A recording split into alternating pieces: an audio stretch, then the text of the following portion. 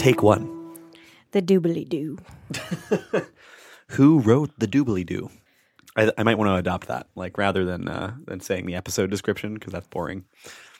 Who wrote the doobly-doo? You know, like, and you'll find links and stuff in the doodly-doo. Oh, the is doobly-doo. Is it doodly-doo? I think there's variations. Or doobly-doo. I kind of like doobly-doo better. But what it just means in the Doobly-doo. thingy? It's just like in the thingy-ding. Yeah, like in the descriptory space block thing. Oh my God, if I Google doobly-doo, it says doobly-doo YouTube comes up and then doobly-doo song. The doobly-doo song? So is it always the same person? Doobly-doo, Urban Dictionary. The term refers to the video description box on YouTube. Yeah. So that's a literal thing. Yeah, that's what I'm saying. It's a whole thing. The doobly-doo is this box which contains information about the video, links, and tags, used to be universally referred to as the sidebar, since it often appeared beside videos. But Craig Benzine, also known as Wheezy Waiter. God. Oh, gee. I've never felt so old in my life. Internet history. Started referring to it as the doobly-doo. Wow. Other YouTubers, such as John Green, part of the Vlog Brothers, and Dan... The Vlog Brothers. And Dan Brown started to also call the sidebar the doobly-doo, using Wheezy Waiter's terminology. The term is now widely used on YouTube. Yeah. So the sidebar is... I don't even know what the sidebar means. The sidebar, like, it's just the details. It's the details are below. They're not on the side. I feel like maybe in a past era, like before the YouTuber days. I'm pulling up YouTube right now. And I mean, you point to me, tell me what the sidebar is. Yeah, but the interface for YouTube has changed drastically over the years. Really? Has it? Because I don't know if it has. So. I guess this article is from 2009. Jesus. Do we include slurping sounds from drinks? We should. I don't know. We just... Get that throat coat in.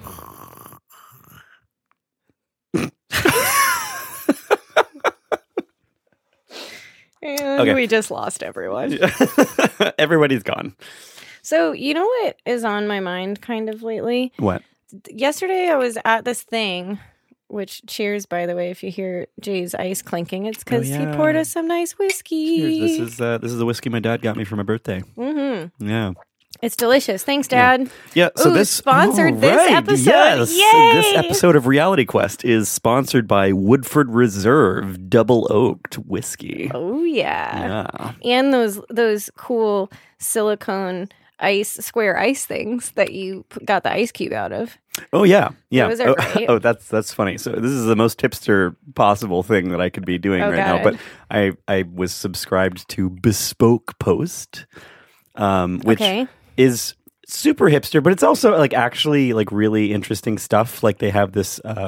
What is this called? What are the glass? What are you not going the glasses. For? There's like whiskey glasses here, and there's these giant ice cubes that I got, and then it was a set that came with the holder. Oh, the glass. The glass. Yeah, it's for holding your whiskey or I know what you mean. Yeah, it's not a carafe. That's for tea. I always forget this name. Whiskey holder. Let's see what comes up. Decanter? It's a decanter. God. That's for wine too. Why are you so frustrated by that, man? Calm down. That word, like literally you just can never think of decanter? Yes. Oh, every I know time what you mean. I'm trying to think of, I got this thing, and I can never think of the word decanter. Decanter. What is that about? Honestly, I want to just talk about memory, but Memory? we can do that another time. But why do we forget? Why is there with the same word, you tend to be blocked by it? I don't know. You know what I'm talking about? Yeah. I mean, that's basically what you just said. Yep. That is exactly what's been happening. It's that particular word. I know there's a number of words like that in my vocabulary that always are really hard for me to recall on like when I want them. Right. Intentionally too. And I wonder how much that has to do with the more you're blocked by something, the more panicky you get when you're trying to remember it. I think that's exactly why this happens, is because you start to associate a little bit of stress and anxiety around recalling that word. Yeah. And I think I'm anticipating when I get into a sentence and I'm like, that's what I'm going to say. I'm going to say that word. I better remember it. Right. Fuck, I can't remember the word. Yeah, it's like you set yourself up for failure. Yeah, no, it totally is. That happens all the time. Okay, so the thing that's been on my mind, which is, oh, by the way, welcome to Reality Quest, everyone.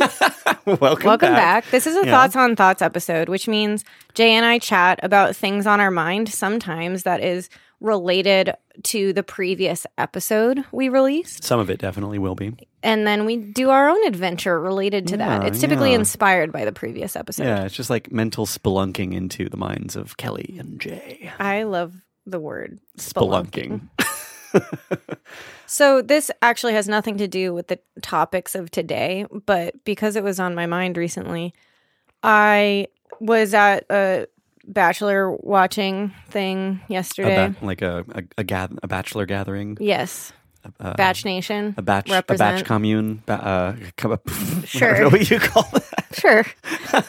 I have not jumped onto that wave. Anyways, I was referencing this person who was previously on The Bachelor, and I said, okay. You know, that person couldn't remember her name, and I said, she has a podcast. Mm-hmm. And somebody's reaction was an eye roll with everybody has a podcast now.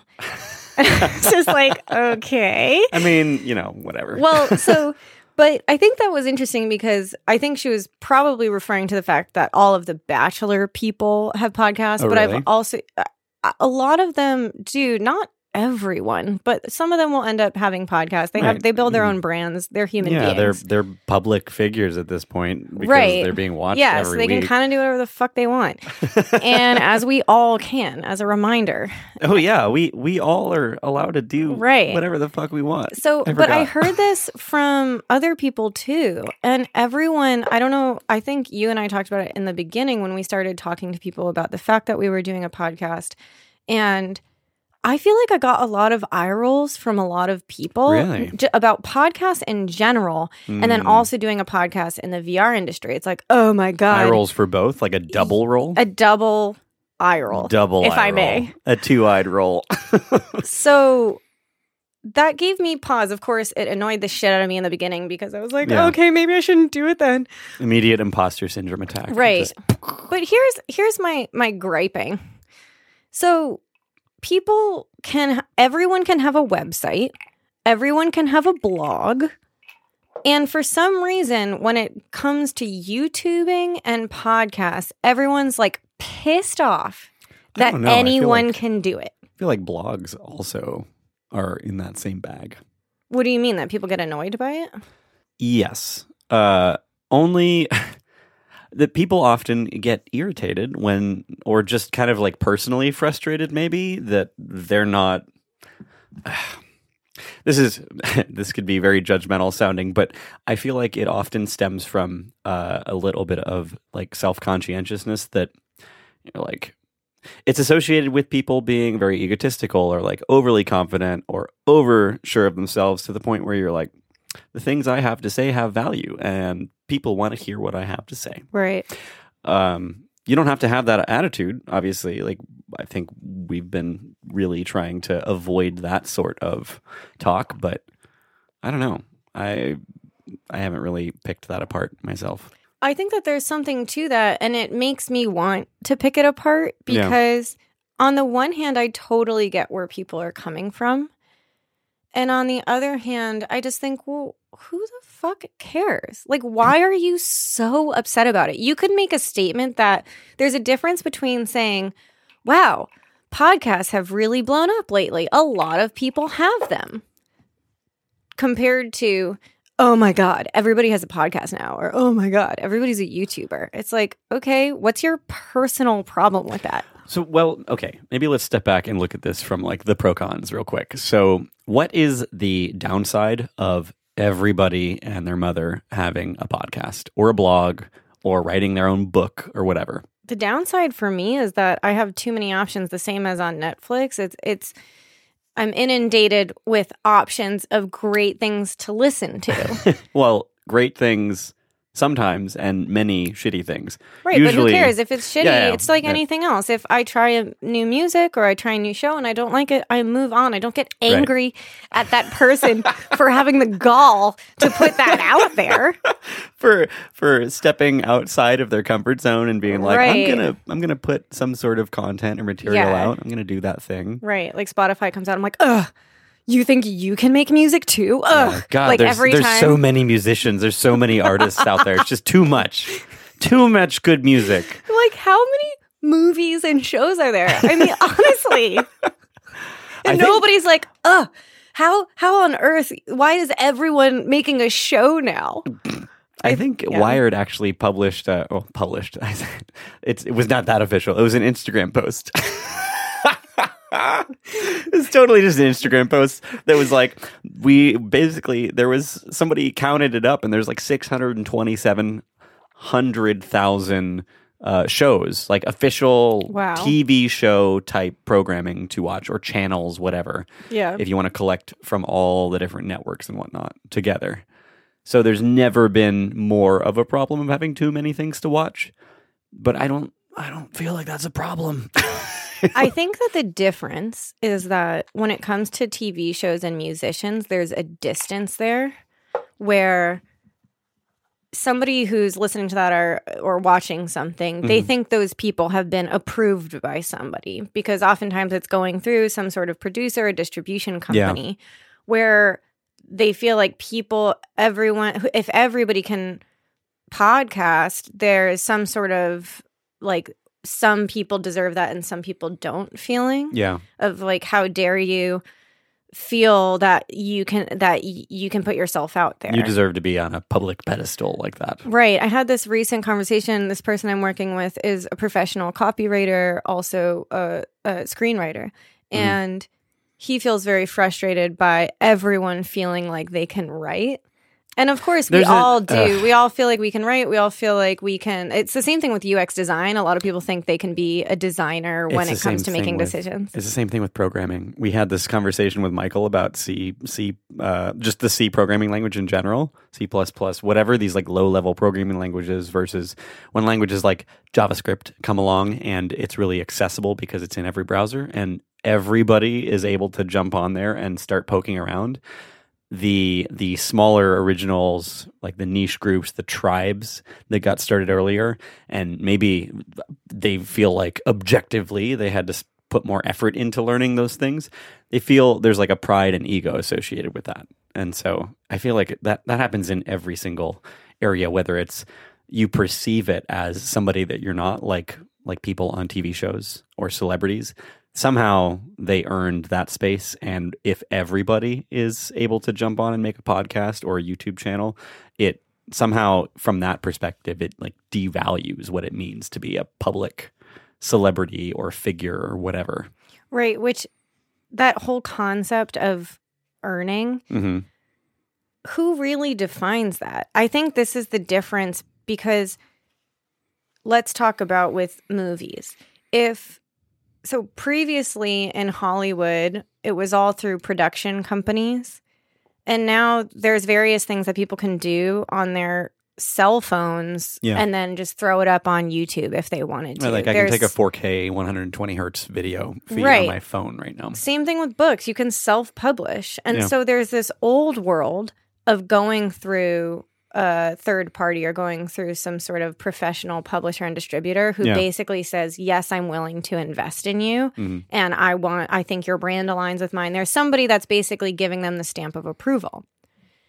But now in any type of area where it becomes extremely accessible, like with creating your own websites or blogs or being able to podcast now or putting a video up on YouTube, suddenly the question is, well, who approves this person because they didn't go through some proper mechanism? Right. They didn't earn it somehow by going through the normal tribulations, or at least at that point in time, the traditions that were accepted as these are the obstacles you have to overcome in order to meet that threshold. Yeah.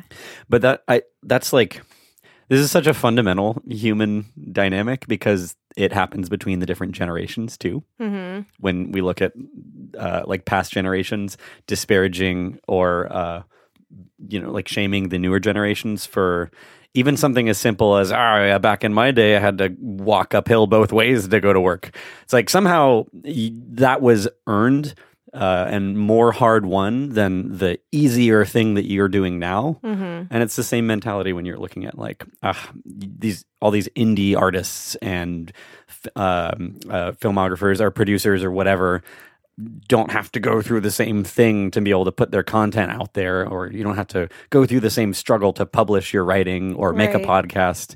And somehow that means that they're less legitimate. Right. That means that they're not a real writer because, I don't know, they haven't spent decades honing their craft. At some point in that arbitrary length of time, you gain the title of writer. Yeah. In that past perception, which I don't feel like that's all that important to at this point. I used to care about it more. Now I give less fucks about that the older I've been getting.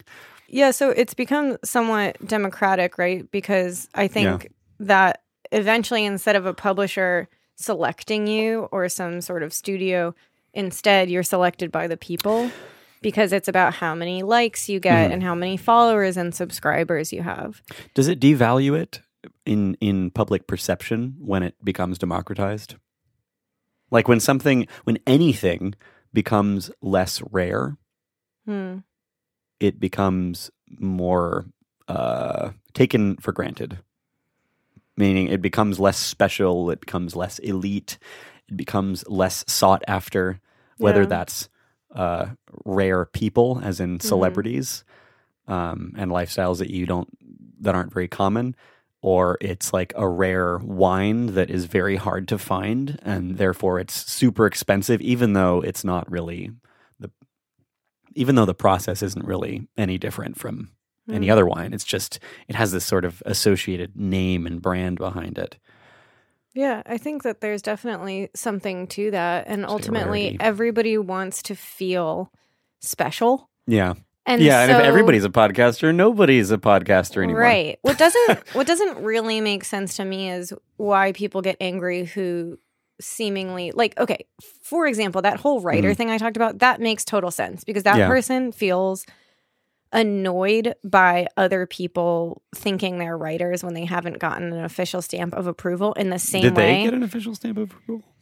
I'm sure. So they're older, and so they went through mechanisms So they've been approved by in other forms, exactly, in the way that it made sense to get approved by being selected as a writer for different forms or getting a job as a writer, versus just writing and putting it out there on the web. Mm-hmm. But I think so that makes more sense to me than when somebody who just every Joe seems to be angry by the fact that there are multiple podcasts out there. For example, when we first started this and I shared what we were doing with somebody who was in the industry, they got pretty upset about there being multiple VR podcasts. And I'm almost like, okay, first of all,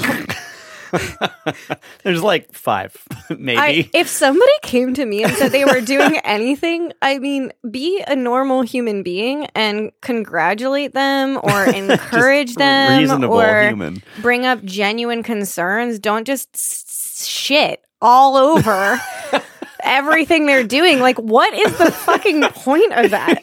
The first thing you do is just defecate all over their idea. That's kind of like when you learn who your true friends and supporters are. I'm like, okay, never mind. But why are you so angry about it? Like, why does that personally offend you so much? Or why do you feel personally obligated to jump on that high horse and shit all over that idea? Right.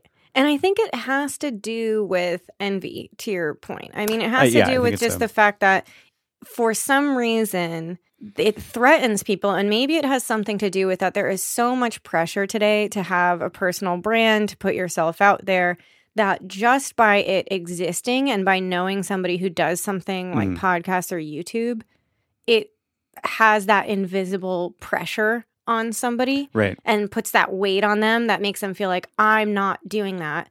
And so I feel threatened. And I'm going to fight that feeling by putting that other person down so I can stay feeling up. To be fair, there is a lot of just general, and we talked about this, I think, in like one of our last Thoughts on Thoughts. There's like a general widespread expectation or pressure in especially the newer generations that have been very tied into social media to be visible, to project your voice out there, to be on Instagram or Twitter constantly and projecting your thoughts out. And if you don't do that, you kind of feel like you don't exist. And so therefore that generates this sort of complex where you're gonna feel I feel self-conscious all the time whenever I see people online that are constantly doing that constantly project their thoughts out, and I feel like I should do that more. God, I don't do it enough. And then these days I've really just been trying to say like, no, I don't, like maybe that's just not how I am, and not everybody needs to do that. But it's still really hard to overcome that initial instinct of I'm being left out, right? Or I'm not visible somehow. Oh man, I wrote all about this, and it was this article I wrote about being an almost influencer, because I think that an almost influencer. I think that we are in the generation in between, which is there was people before us who didn't have this pressure whatsoever, and there's people after us who basically know out of the womb how to manipulate the system or how to navigate it. They're just used to that constant voyeurism. Yeah, it's like they're not scared of putting themselves out there. And then there were all these in between people persons, all of these humanities in between. These amazing humans who got stuck in between, that were like ridiculed by the older generations for even liking YouTube. Or being so self-centered. Right. Constantly. But then aren't in that generation of knowing how to use that magic of personal branding to their benefit. And so, anyways, I thought all about that, and how basically I think we need to think about it as if we just decide to be like, oh, that's not for us, that's that younger generation, well, we will kind of fall behind, because that's just how the times are. And if it's the same thing, if you want to stand out, if you want to get a good job, if you want to get ahead, there are certain things that you need to do, which is to call attention to yourself. It's the same thing we do in our typical process of applying for jobs and how we stand out in that process. And that process, it's always been the same. I mean, there are, like, it kind of feels unfair sometimes. You're like, oh man, well, that person, like, they just got this job because they got a lot of likes. But if you think about, like, somebody found them online because they were more visible, and right, that's how and they people got connected with them. appreciated that, right? And there's, I mean, in the movie industry, actors who had more quote unquote followers or people who liked them got more jobs, even though they weren't necessarily the better person for that job or the better actor. And that idea is stemming from even actors these days are getting picked on who has a better Instagram following instead of just, oh, did they do this scene well in this audition? Yeah. It's a parallel to what has always been the case for, I mean, as long as the modern sort of professional world has existed, where interviews have been a thing, I guess, since we transitioned from agrarian society into an industrialized, like, factory society, and you had to start being hired for jobs. Anytime you were ever competing against other candidates, the way that, one, you get found is by being visible. And how did you do that before? You would go and, like, meet with the person that owned the company, or run into them in the street and talk to them. Like, you'd have to do more what we would consider organic methods to be visible. And now the new sort of organic medium and means for being visible is by creating a visibility, like a visible profile online. Right. Which is the really hard adjustment to make if you didn't grow up in that world. Totally. And I think that's it. It's that this pressure has always existed. It was just in a different form. And now... It's like the squeaky wheel gets the oil. It's super straightforward. How do we call attention to ourselves? So yeah, I mean, we're all just trying to call attention to ourselves. Right. So, it's the same fundamental struggle. Which is, I guess, what we're doing here. It definitely feels a lot more. it can feel more artificial in a lot of ways, just because of the way the medium's kind of evolved. And I think also a lot of that is a side effect of just the sort of advertisement-based internet that we've constructed thus far. Yeah. Maybe those things shift over time, but right now we're going through the rough transition period. Right. Yeah, I don't know. I feel for everyone in our general grouping of peoples, like of the in-betweeners. Yeah, because it is hard. It is a difficult adjustment. And I mean, like this podcast for us, it obviously wasn't easy for us to mentally get over putting ourselves out there. We both had that thought of like, who wants to listen to us? And then we just thought, you know what, whatever. We're just like recording as we learn things in the same way we have normal discussions, and we're just putting mics in front of us to share with other people. And that's how we can mentally accept that we're doing it. Yeah. Somebody asked me the other day, like, why are you, they were, I guess they'd listened through the recent episode. They're like, why are you all self-conscious about your intros and outros? I mean, they're fine. Like it's, oh, really? It's fine. Like there's nothing wrong. Like it's relaxing or whatever. The tone or rhythm of our conversation and whatnot was appealing. And okay, cool. Like, why can't we just get over that? It's been a struggle to get to a point to just We're so good at calling attention to what we perceive as flaws. Yeah. It's just or like a mutual apologizing for being here. I'm sorry. Hey, this is reality. I am the way I am. We should just start our openings with, hey, this is Reality Quest. Sorry we're doing this. And we don't know why, but thanks for going along with the ride anyways. Excuse me. Sorry about that. But we're going to go ahead and talk. Be patient through all of that. You know? And so here's the episode. Yeah. I mean, I guess to kind of close that out, I would say for anyone who's interested in doing their own form of any of that, and a lot of my friends are like, they're in the same in-between group, the in-between, the almost influencers or the lost souls of almost influencers. The one slipping through the social cracks. Yeah. And I think you can obviously do whatever you want. You can build on your branding. You can figure it out as you go. Everyone in the world should do whatever they want.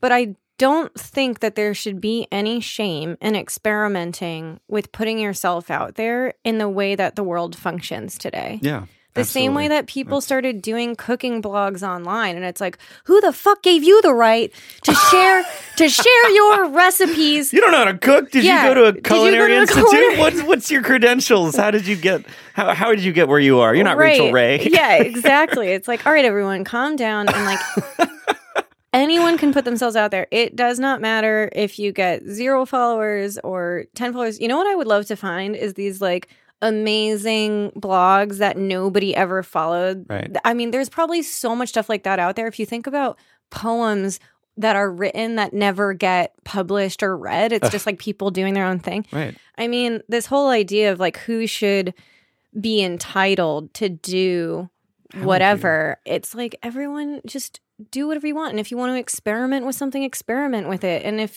nobody likes it, who cares? Obviously, I'm talking to myself as I say this. Can you tell I'm like talking to myself? Yeah. Weren't we going to call one of the previous episodes like, do whatever the fuck you want? do whatever the hell you want. Whatever. Maybe that's what this one is. Yeah. It's just at the end of the day, do whatever you want. Right. Who cares? I like it. End of episode. Just kidding. That wasn't even the topic. That was me being like, "Hey, this has been on my mind." This is anyways, just like a recentering. I guess. Yeah. This is the whole premise of #tots. We can do whatever the fuck we want. Tots on tots. Tots on tots. Tots on tots. We forgot our intro song. Tots, tots, tots, tots, tots, tots, tots, tots, tots, tots, tots, tots, tots, tots, tots, everybody. And welcome back. That's amazing. Yeah, welcome back to another episode of Reality Quest. The second part of this episode is brought to you by Throat Coat Tea and Woodford Reserve, double oaked bourbon. Yeah, actually, shout out to Throat Coat Tea. It's like Traditional Medicines does it. If anyone... yeah, I think it is true. Yeah. Yeah. They're pretty nice. This tea brand, and it's called Throat Coat. If you ever need to be doing recordings, I've heard it works for singers, or if you're speaking in public. Yeah, you got to talk a lot. Or if you just have a sore throat, it has some sort of root covering, and it genuinely works. So Throat Coat, check it out. Yeah. That's my public service announcement. This is prep for when we actually have sponsors. Yeah. Just like we're just getting everybody yeah. used to that. I don't know. I kind of like the idea of never having sponsors because, I hate money. But I love having fake sponsors. Like I would actually be a little bit sad if we got a real sponsor. I like making it up each time. Yeah. Yeah. Just like Casamigos tequila. Right. George Clooney's brand. That was our first one. Mm-hmm. It's great. Anyways. Okay. So today, things I want to talk about. So last episode, we talked with Jude Dye. A wonderful human being. I'm just kidding. Oh, God. Okay, so working on my synonyms for amazing and wonderful human beings. Okay, so as part of Jude's episode, we started talking about what is the value proposition of VR or XR in general. Right. I feel like a lot of that episode kind of circled around the concept of like what makes VR worth caring about for normal people. Right. And how do you then communicate that and talk with people about it? Because right now, and one of the big topics in that episode was we overuse the term empathy. Mm-hmm. That it's an empathy builder, or that basically I'm going to sell you a headset, and the reason you should have it is that it's going to build empathy for you. Yeah, it's just going to impart it upon you, right? Regardless of where you're at. And I wanted to dig into all of that a bit more because I do find that all fascinating, and it got me into thinking. First of all, what are the uses of XR and related, okay, so what is the value of each of those categories and how do we talk about that? And I think that the categories, are you thinking from the perspective of like AR type things or use cases versus VR as like fully immersive type experiences? No. Okay, so here's how I'm thinking about it. Mm-hmm. So I'm going to talk about XR. And the reason I'm going to try to combine them, my brain will tend towards VR. But I also think that we've talked about this multiple times. The future we're hoping of XR is that they will be merged together in a lot of ways. I would argue this. I mean, we've talked about this off mic. Right. Yeah, that's what I'm saying. This is a worthwhile thing, I think, to clarify at the beginning. Yeah. Is that really like if you say VR specifically, I think that term is constantly used by much of the like very enthusiast focused community or the hardcore developers in the industry and people coming from the video game side of things. VR traditionally means something separate from AR or from 360 film, mm-hmm. or room scale like location based experiences. VR is specifically the fully immersive. Like you put on a headset and you're separated from the regular world around you and you have a virtual environment. Some people use VR interchangeably from that meaning to more broadly just mean the whole industry of immersive tech. But I feel like that's confusing, and specifically because so many people that have been around in the industry for a while seem to associate it specifically with like fully immersive experiences. Mm-hmm.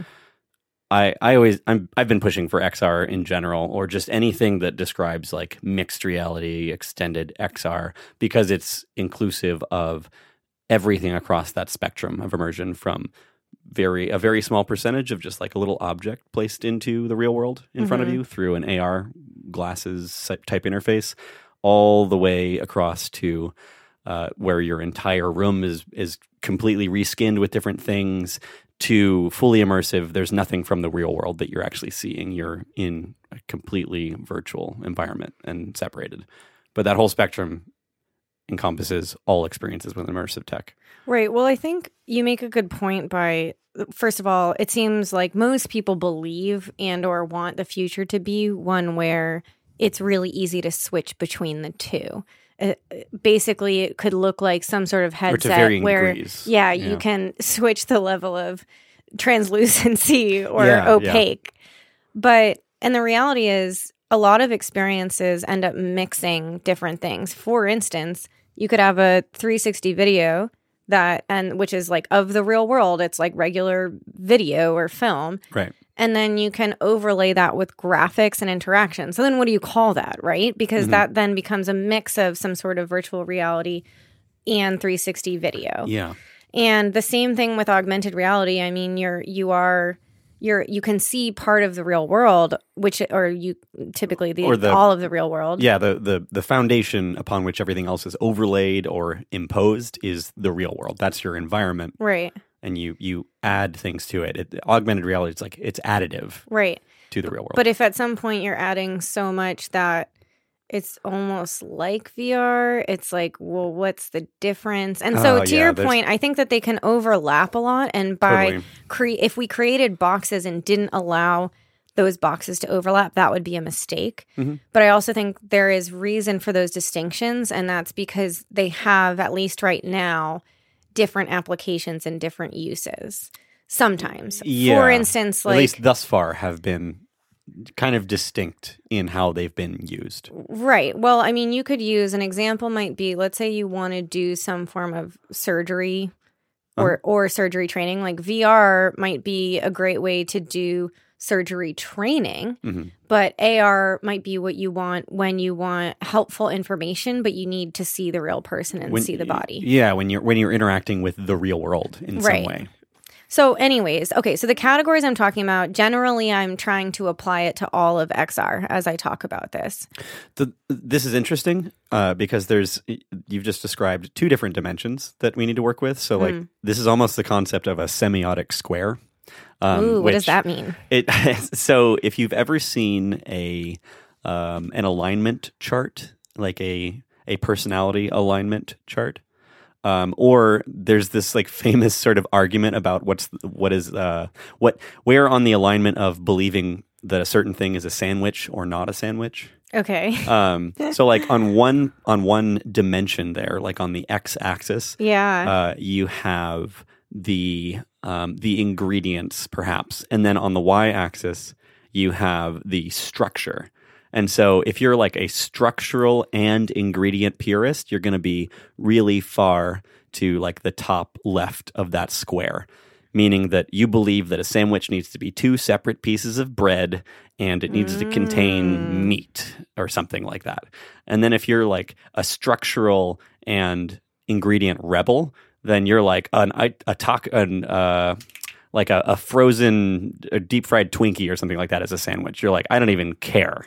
I don't even care if the structure is similar. There's like dough fried onto a thing and there's stuff inside. That's a sandwich. So like you could be anywhere on across these two different dimensions on that sort of chart. So if we make that analogous to VR or XR, sorry, let me use my own insistent term here. Please do. On one part of that spectrum, what you just described is like the level of immersion or the percentage of what you perceive, everything that you are experiencing at any point in time via your senses. You either see at one end 100% of the real world, like natural reality, or you see 100% of virtual reality or virtual representation. And anywhere in between there is somewhere on that one-dimensional spectrum. Or two-dimensional spectrum. But then if you add the vertical, which is the level of immersion, or not immersion, interactivity. So we could impose a second layer there, which is interactivity, whether it's a passive experience or it is a fully individually driven, like you have all of the agency, like in a video game where you are controlling everything you do and all of the ways that you interact with that environment, versus a movie where you are just a passive observer and you're taken along for the ride and you have no agency. I like this. Yeah, so it's immersion or level of immersion on one part of the spectrum, and then on the vertical or the y-axis, you've got the amount of interactivity. Anyways, I like that. Yeah, we need like an actual visual to really make that worthwhile. I think you should draw one up and we can publish it. Sure. So that would be interesting. We'll have to whiteboard this later. But right. Okay. So totally agree with that.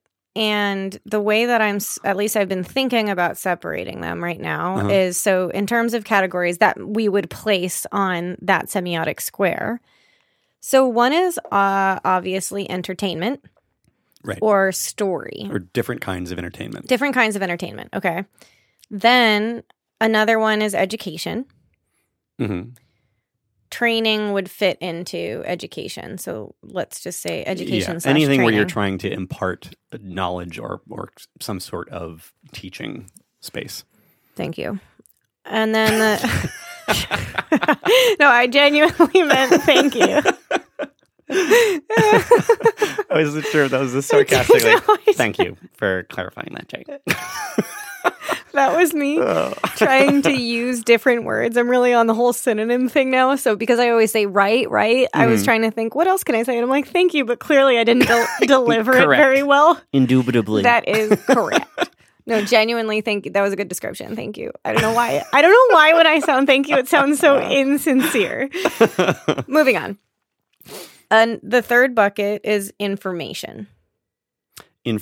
So like the information density, like the concept. I would say information utility might be a better way of describing it. What does the lightest and most extreme look like? Well, I don't know if I have that off the top of my head, but an example is if you're overlaying data on the world. Let's say you are at a park and augmented reality gives you information so that you can see what that flower means. Right. I understand how that could be mixed with education. Virtual information is a potential. What is that called? It's another dimension to add into this equation. I guess for now I'll call it utility, and what I mean by that is that you're using it to accomplish something. Okay, so it's information with a goal, with a purpose. Like it is information for some reason. It's not because if you're just looking at the world and there's no information other than the structure of the things you're looking at, you're not really being given any sort of, there's no goal with that. As soon as you put some sort of piece of information there, it's like, it's a label for a flower. The purpose is for that label to tell you something about the flower. I guess. Maybe. And now, okay, so what this could obviously feel like education. Yeah. But a difference, so here's maybe a clearer example. Okay. When there is an an engineer trying to build something and they're using augmented reality glasses to follow instructions in order to build the thing. Right. That's a utility where it's enhanced information over the real world, which is allowing them to do their job. That is different to me than education or training, which is creating fictional scenarios, I'll call it, in order for you to learn a topic or for you to practice something. Now, I think that there's probably a Venn diagram here. Or maybe we just group it under education. I don't know. I think you could simplify that down to it's all communicating some sort of contextual information. The context being where is that information and what is it relevant to? So, because you're looking at a space.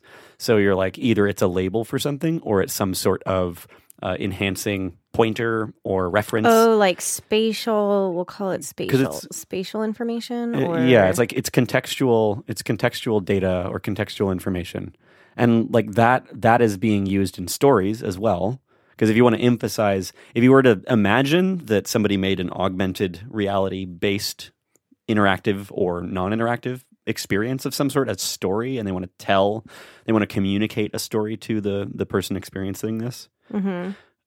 You're at the end of the day, you are communicating additional information or additional data on top of the base reality, the base world that you're imparting those shapes or that information, those voices, the sounds, whatever it is, it's all new info that wasn't there before. Fair. Even if it's a story. Fair. I mean, in the same way that we can say entertainment can be educating and education can be entertaining, so why would we separate those two? But we know that generally they're different purposes, even though there is overlap. And the same thing, I think, whatever we're calling it, spatial or contextual data, that can be educational, but generally the purpose of it is to help you accomplish a specific task in real time, where education is more like prepping your mind or helping open your experience. So we could think of this as now like three different dimensions. There's the level of immersion over the real world. Okay. There is the amount of interactivity or agency that you have an experience. A movie being like the low interactivity side, and then like an interactive video game being the most interactive, the most agency. And then you also have maybe information density. I think you were kind of on I liked that direction when you started that before we tried to break it down further, because that is just how much information are you trying to overlay onto that space, onto that. You're saying that's the third lens? That's another lens that could be added. I mean, you add too many and it starts to become overwhelming. Fair. So you have to focus on something. So what I'm talking about, the at least right now I have 4 categories and we've gone through 3. They all fit into, I'll call it purpose or utility. Okay. Which is, so we have 1 is entertainment. Okay. 2 is education. 3 is spatial, contextual, real-time information. Okay. Whatever we want to call that category that Context. I can't come up with a better label right now. Yeah. And then the 4th one that I'm thinking about is connection. So connection could be like social or some form of life experience. Now, interesting question, because obviously like social can be entertaining, but socials, you can have entertainment that's definitely not a social activity. And so there's some sort of connection that I feel like some things would fit in there. There was this recent story about this woman who had her young daughter, who had passed away very sadly and tragically. Oh, no. Rebuilt in virtual reality. Did you see this article? No. Well, I must have missed it. They recreated her, and then the mother could re-meet her daughter. And really? Yeah. That feels very Black Mirror. There was an episode about that. Yeah. So there's mixed feelings about this. Some people were really touched by it. Some people feel like there's an ethical problem with bringing the dead back to life in VR. That's interesting, because my immediate thought is that's just kind of the logical extreme, like the logical end of writing a eulogy. Yeah. Like what is writing a eulogy about someone who's already passed away? What's the purpose of that? It's to evoke all these memories in the loved ones of that person after they're already gone. And when you're representing them somehow, and doing it in VR just seems like a more apparent and more visually focused version of that. I suppose I can see it that way. Look at it. But I can also see. First of all, let me start with. I actually haven't decided how I feel about this yet, and I don't think I want to make any decisions because that's not me making a decision. If somebody wants to do that, right? Then let's say we had the power, the magic in life to bring the dead back to life. Yeah. I mean, that's a whole philosophical question, Totally. and doing this in VR is just a version of that philosophical question. Would I want to do that with people in my own life? I don't know. I'd have to figure that out. I don't think so, but I also don't necessarily have a problem if somebody chooses to partake in that type of thing for themselves, because it's not affecting me if they see their dead relative. Yeah. But I do think that there is a certain power in this. We've had other conversations about this, which is the power of that, how real VR is, and what you do or decide to not do, and what rules you create due to that power. And because writing a eulogy and hearing and sparking memory based off of some written word is in fact extremely different than seeing a ghost come to life, right? Was this a ghost? No, I just mean I meant a ghost by like seeing a dead person is like seeing a ghost. Yeah, I mean, it's just recreating the ghost of someone who has passed, right? And when it's not the actual person, right? So yeah, it's totally different. Just to disclaim that, I would just. That's not. I don't actually feel like that is similar because there's so many other layers there. But in one way, if you just look at it from the perspective of a representation of a person, there is the eulogy at the one end of that spectrum, and then there's like completely recreating the image of them and the character of them through something like VR. Right. No, I mean, I think you make a point, which is what are you doing other than bringing back memories of them? Ultimately, it has the same goal. It's just that one is imagined in your head and one becomes realer. They're all imagined in your head.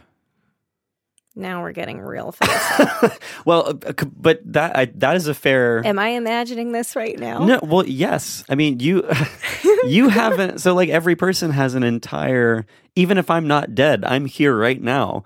you have an entire universe perception of me. You have this whole character shaped in your head that is Jay. Mm-hmm. And what you perceive me to be at any point in time. And obviously that's continuing to change because I keep reappearing periodically in your life, in your perception.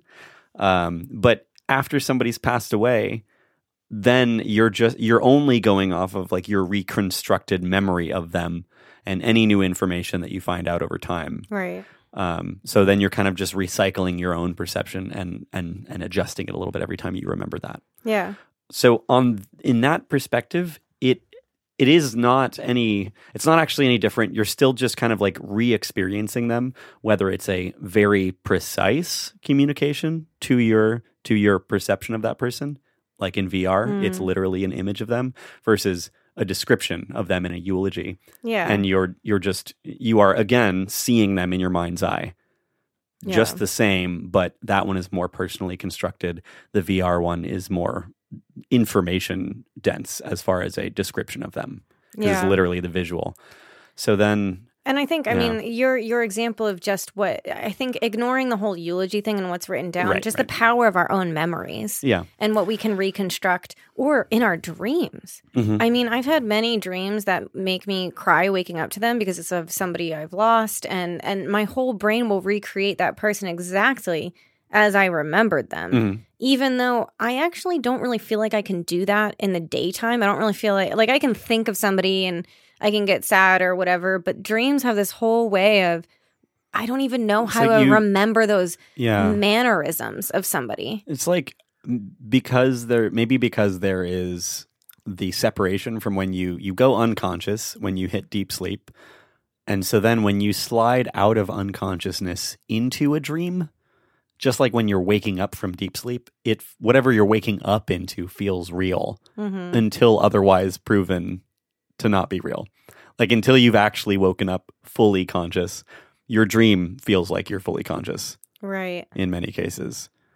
Unless there's like super weird things that then you become aware of and you're like, this is weird. Why would this happen? Yeah. And then you're like, you're coming out of the dream at that point. Right. But that happens to me so often where I am dreaming of things that feel completely normal and not weird, and then I get out of that dream and wake up, and I'm really confused as to what all of that last, day of imaginary memories were. Yeah. Sometimes those will stick with me for days or weeks. There's some that I remember years later, and that was all a freaking dream. It was all imaginary. Yeah. But it's not actually all that different from everything else. Right. It's just the power of what our minds already do brought into a specific form. Yeah. So like what is... Okay, so my point is, back to the VR where does that experience fit? I think is a good question. Is it entertain? It feels really weird to call that entertaining. It's not really educational and it's not that real-time contextual information. So I think that fits into something about connection. And I think that connection... Okay. So here's a question. Jude had brought up in the past episode the general idea of experiences because she didn't like the term entertainment. Right. I don't necessarily agree with her about... I think entertainment can be... It all depends on how you define it. And I do get how she's defining entertainment. But all movies, all movies and books could fall under entertainment. Yeah. I mean, but there are books and movies that have sincerely moved me, challenged me, changed me. So to much kind more of extreme degrees, degrade that by just saying, "Oh, that falls under an entertainment category," it doesn't feel right. And so, but I still put that under entertainment. Mm. So connection would be obviously social fits under there, but in that scenario where the child is being brought back to life, the mother is connecting with her child. You could also argue that if you do some sort of hike in VR, maybe you're connecting with that. So with what feels like the natural world, some sort of natural environment. So we could have one category for connection and put everything in that, or we could have one that is social / connection, and then another one that is we call life experience. That feels really, really broad. I know. That's why I don't know what to call it. What do you mean by that? Is that referring? Which of the things you just described? So let's say you decide that connection is really just social, or something like we could still fit the whole bringing back to life this child in there. Mm-hmm. But what do you do with experiences that is something like you get to climb Mount Everest in VR? Right. Is that entertainment? Is that... So we need to kind of describe what each of these things, like what kind of experience goes into each of these. Right. We use the word experience so much. I've been noticing this for a while now, but it is the sort of encompassing term of anything that you go through and are impacted by, right? So yeah. Like at the heart of it, it's literally just you go through it. You I think it's because something. People don't know what to call. If you call, so film and movies have their own term, books have their own term, games have their own term, and VR and AR don't have their own term. So people call it experiences. Well, because it's more like you lived through something in VR. Yeah, I mean, film is an experience, a book is an experience. I totally get your point. It's there's just no verb. There's no verb for VRing.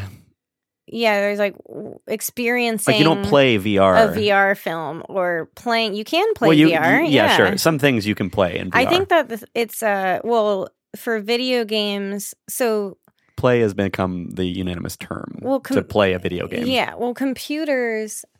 With computers in general, there's verbs for different things that you do, and so I think that with XR platforms, it's the same thing. It depends on, you could play a game in VR. You can watch a movie in VR. But I think ultimately the problem is that all of that pulls from these previous experiences. And the reality is it's so different from those. Watching a movie, so people could even get really picky and think about, watching a movie in VR literally means going into a theater and watching a 2D movie in VR versus watching an immersive movie in VR. So here's the thing.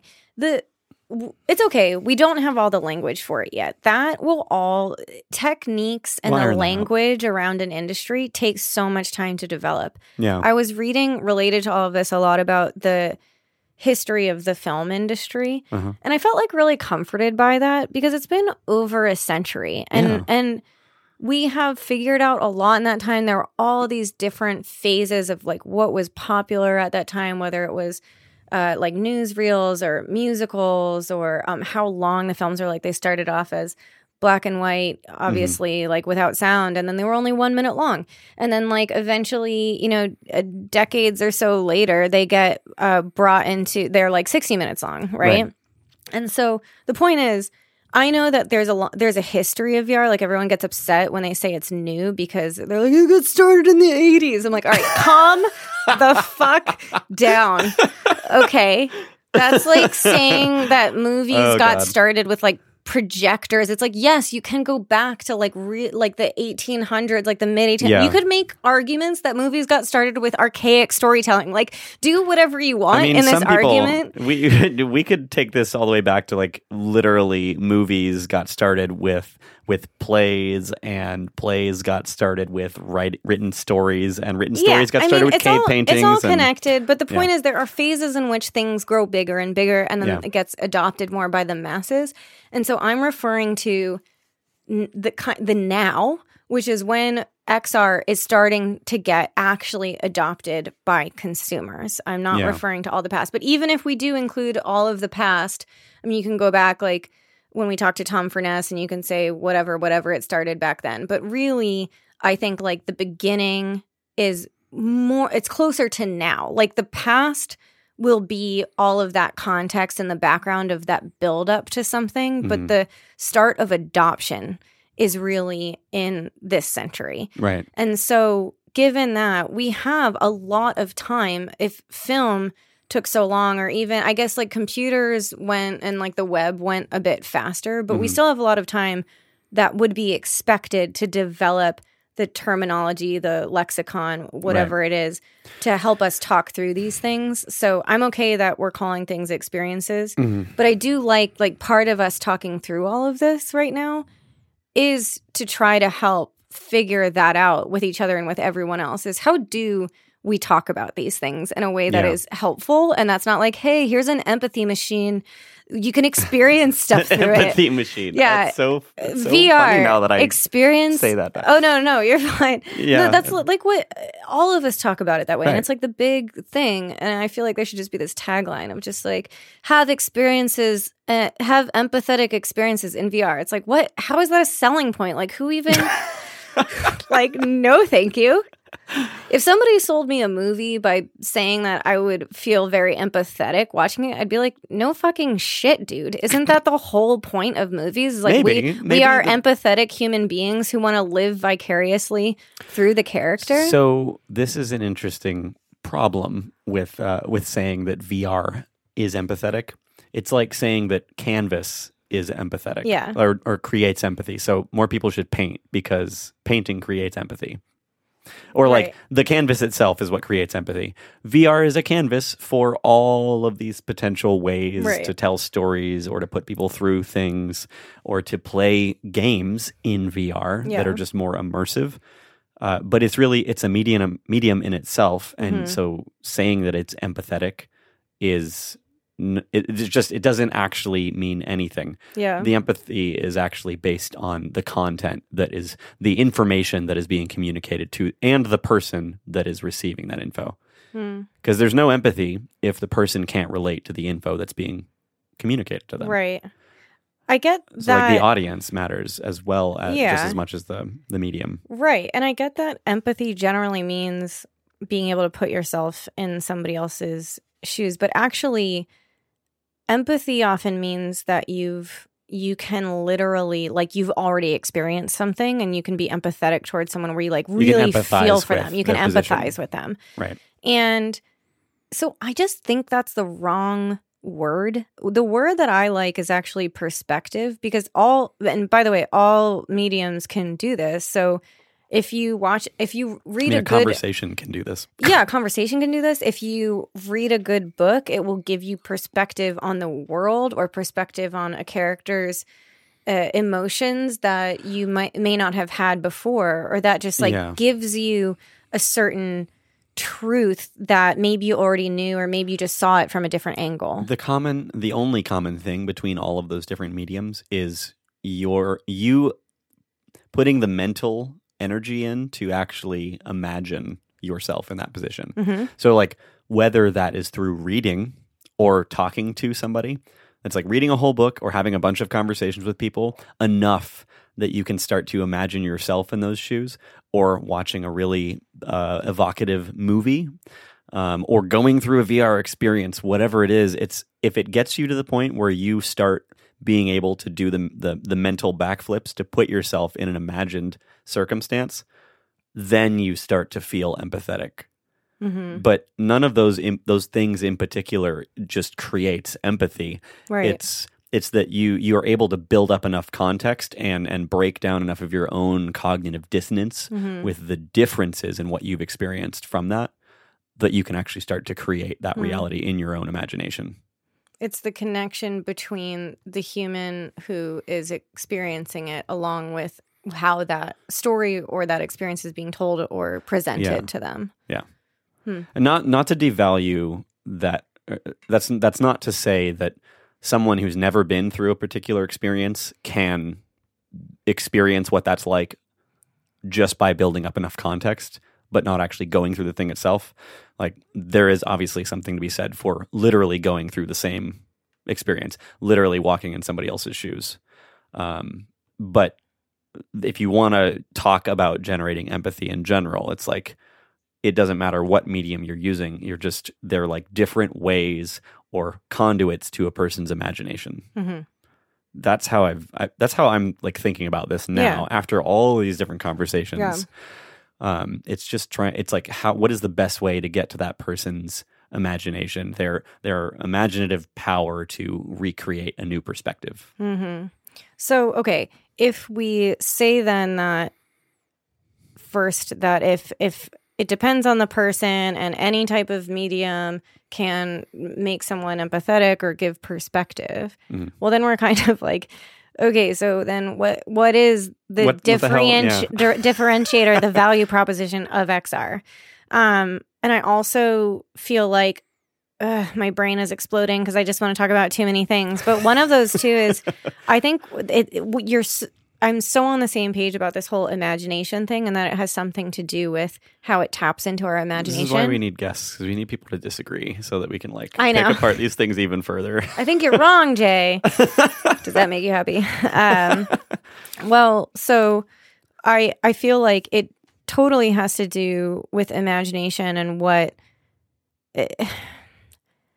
I think, okay, I want to go back to the structure because the problem is I start going too all over the place. Right. We're getting too far away from that original goal. Right. So let's step by step get to where we want to get. So the first thing was trying to define what are the categories, and then we can go by each category to say what is the value of that category. So where we were at was that we have...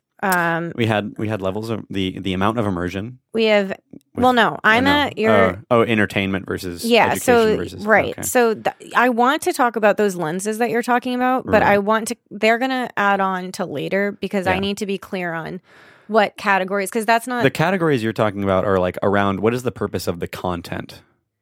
Right. And that's what I'm trying to get at, which is because we're about to talk about the value proposition. So there's a difference between the value proposition of the content versus, how does that change when you add the lens of interaction or not? Oh, yeah. Do you see what I'm saying? Okay. This is a clear separation. Awesome. This is really good. Thank you. You're welcome. You just planted... That was a genuine thank you. I felt that. It really was. I need to work on that.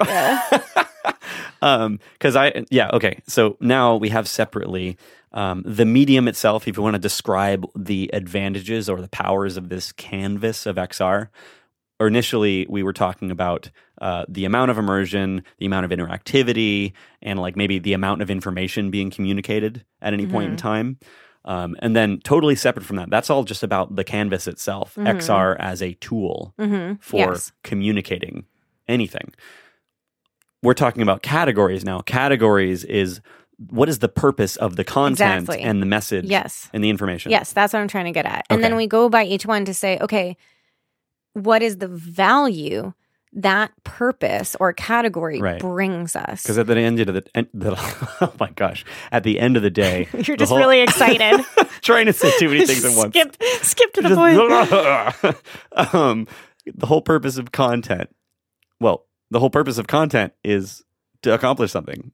You're trying to reach somebody by communicating things. So what are you doing? Right. And this all relates again back to what came up in the last episode with Jude, which is, what problem is VR or XR solving?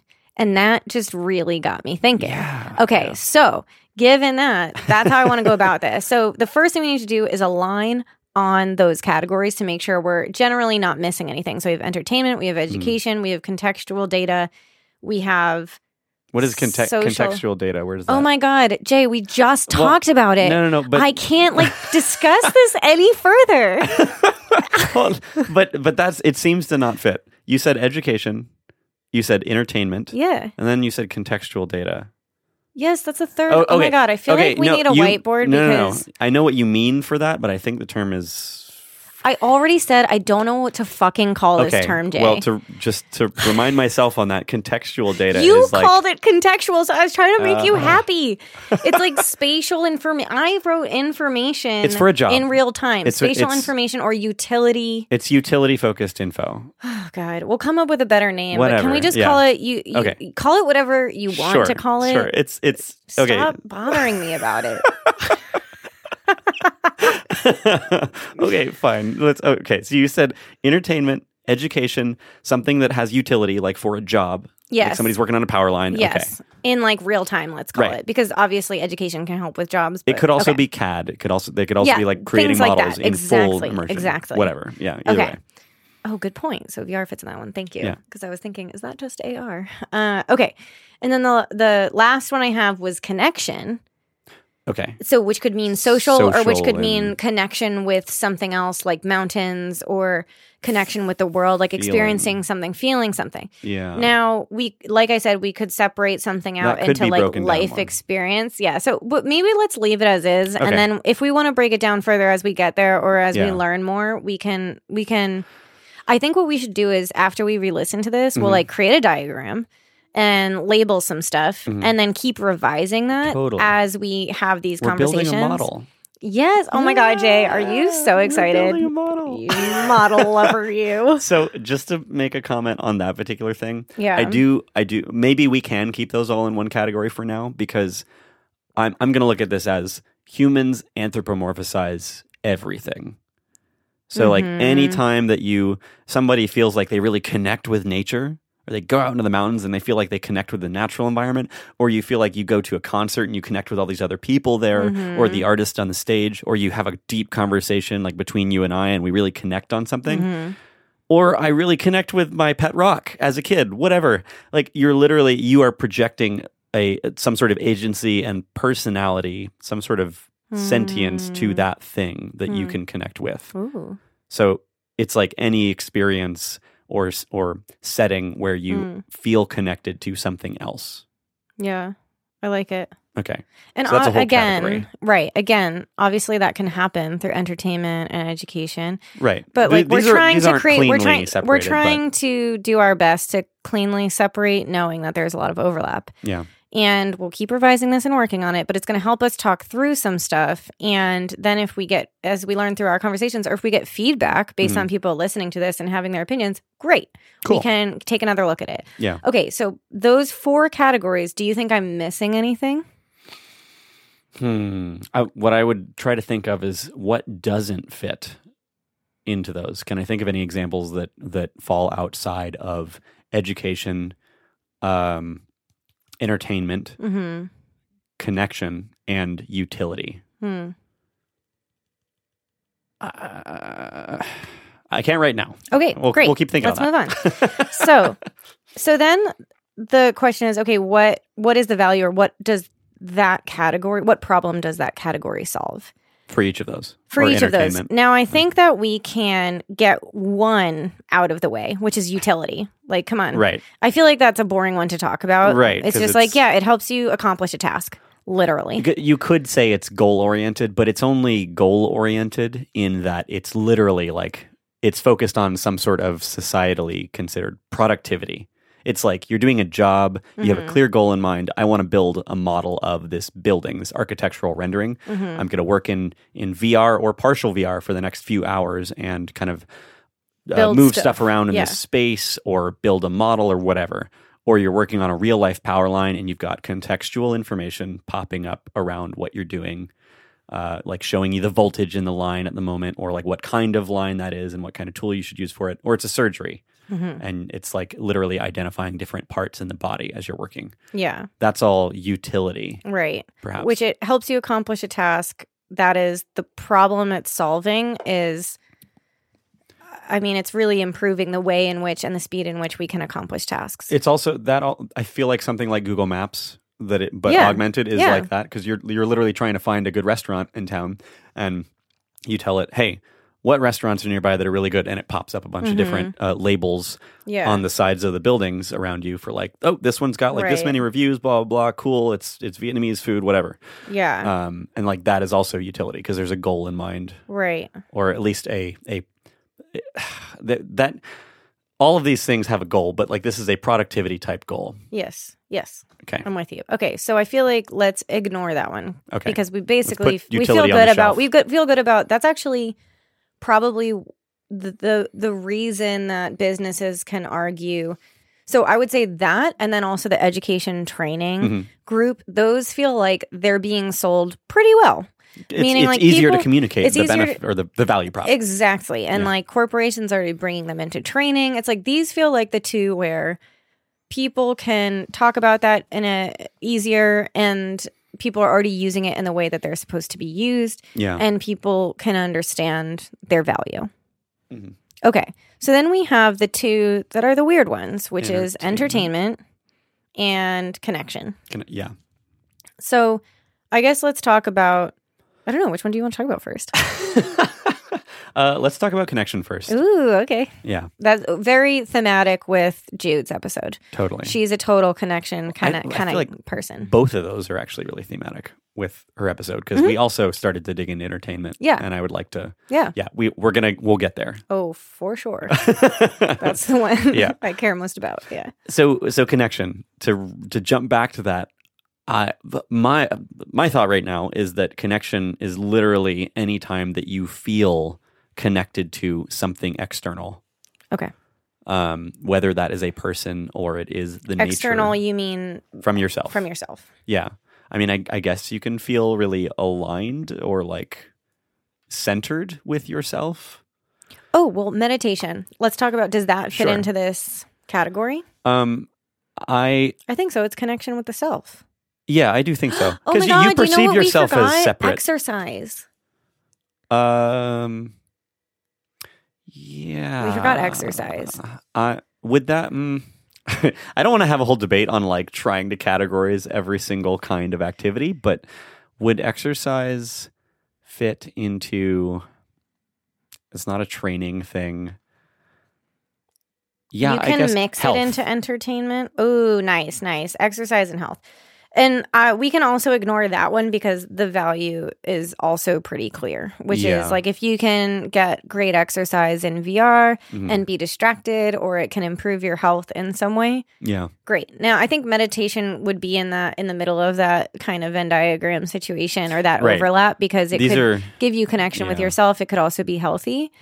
But I do think that is its own category, and we get the benefit of that. So we can ignore it, but I'm adding it to the list. I might want to make an argument on that later. Okay, right now, I'm We're fine with it. We're entitled to change all of our opinions on this. Totally. We can do whatever the fuck we want, Jay. That's the theme of this episode. Yeah, these are all in theory. What is the saying goes that like all models are wrong, some are useful. Oh. I didn't know that was a saying. Yeah. I can't remember the guy that actually came up with that. He was a statistician. I think love that. It's like clicking for me right now. Yeah. Oh my gosh, like that's a great saying. Anytime the whole concept of a model is like a simplified. That's the erroneous word. A simplified view of something, and the reality is always complex. Of course, intractable. But we have to. We're trying to get something to be helpful. Yeah. We want something useful, right? Which is there's always that person that picks apart everything to death, and that person is not helpful. Don't be that guy. Don't be that. Let us get somewhere before we pick things apart. Okay, so back to connection. Okay, so you're talking about how it's connection with something external, or potentially, I think connection... we perceive everything as external, even ourself. Like, you think of yourself as an external entity, almost. Oh man, my brain just blew up. Who am I? Well, there's like, I think you have to, right? Like the whole point, everything our consciousness is built on is externalizing things. We're just avatars. Yeah, like because like there's the you that is in the moment right now thinking about themselves. But as soon as you say that, yourself is a separate thing. You have to step outside of that center and think about it. So that's either you, like exploring your own consciousness. That's where you start to blur the line because you're just letting subconscious thoughts kind of bubble up as you meditate, maybe, if that's your goal. Yeah. Or you are just trying to feel connected with the dirt and trees and things around you out in nature, or you're trying to feel connected in a conversation with another human. Yeah. Or animal, whatever. I love it. Okay, so then what's the benefit of connection? What problem does connection solve? It solves loneliness. Right? It solves like the value proposition of feeling connected with anything. I think that if I try to answer this in short, it solves it gives. Well, I don't want to reuse the word utility, but the utility of it, the novelty of it, is because we as humans need connection, even with ourselves or other things around us. Like we have to feel connected to something in some capacity. Otherwise, we're just kind of like lost in the void. Mm-hmm. So there's this person I was reading about who has they define, again, this is like a model that I'm sure is wrong but helpful. Sure. Which they say there are these 3 main psychological needs, and one is competence, control or mastery. One is autonomy, which is control over actions. Like the opposite would be manipulation. Sure. And then the third is relatedness, which I think is what we're talking about, which is we need to feel like we matter to others. Or like we fit into yes. some sort of context. That's why we constantly feel anxiety when we feel like we don't fit.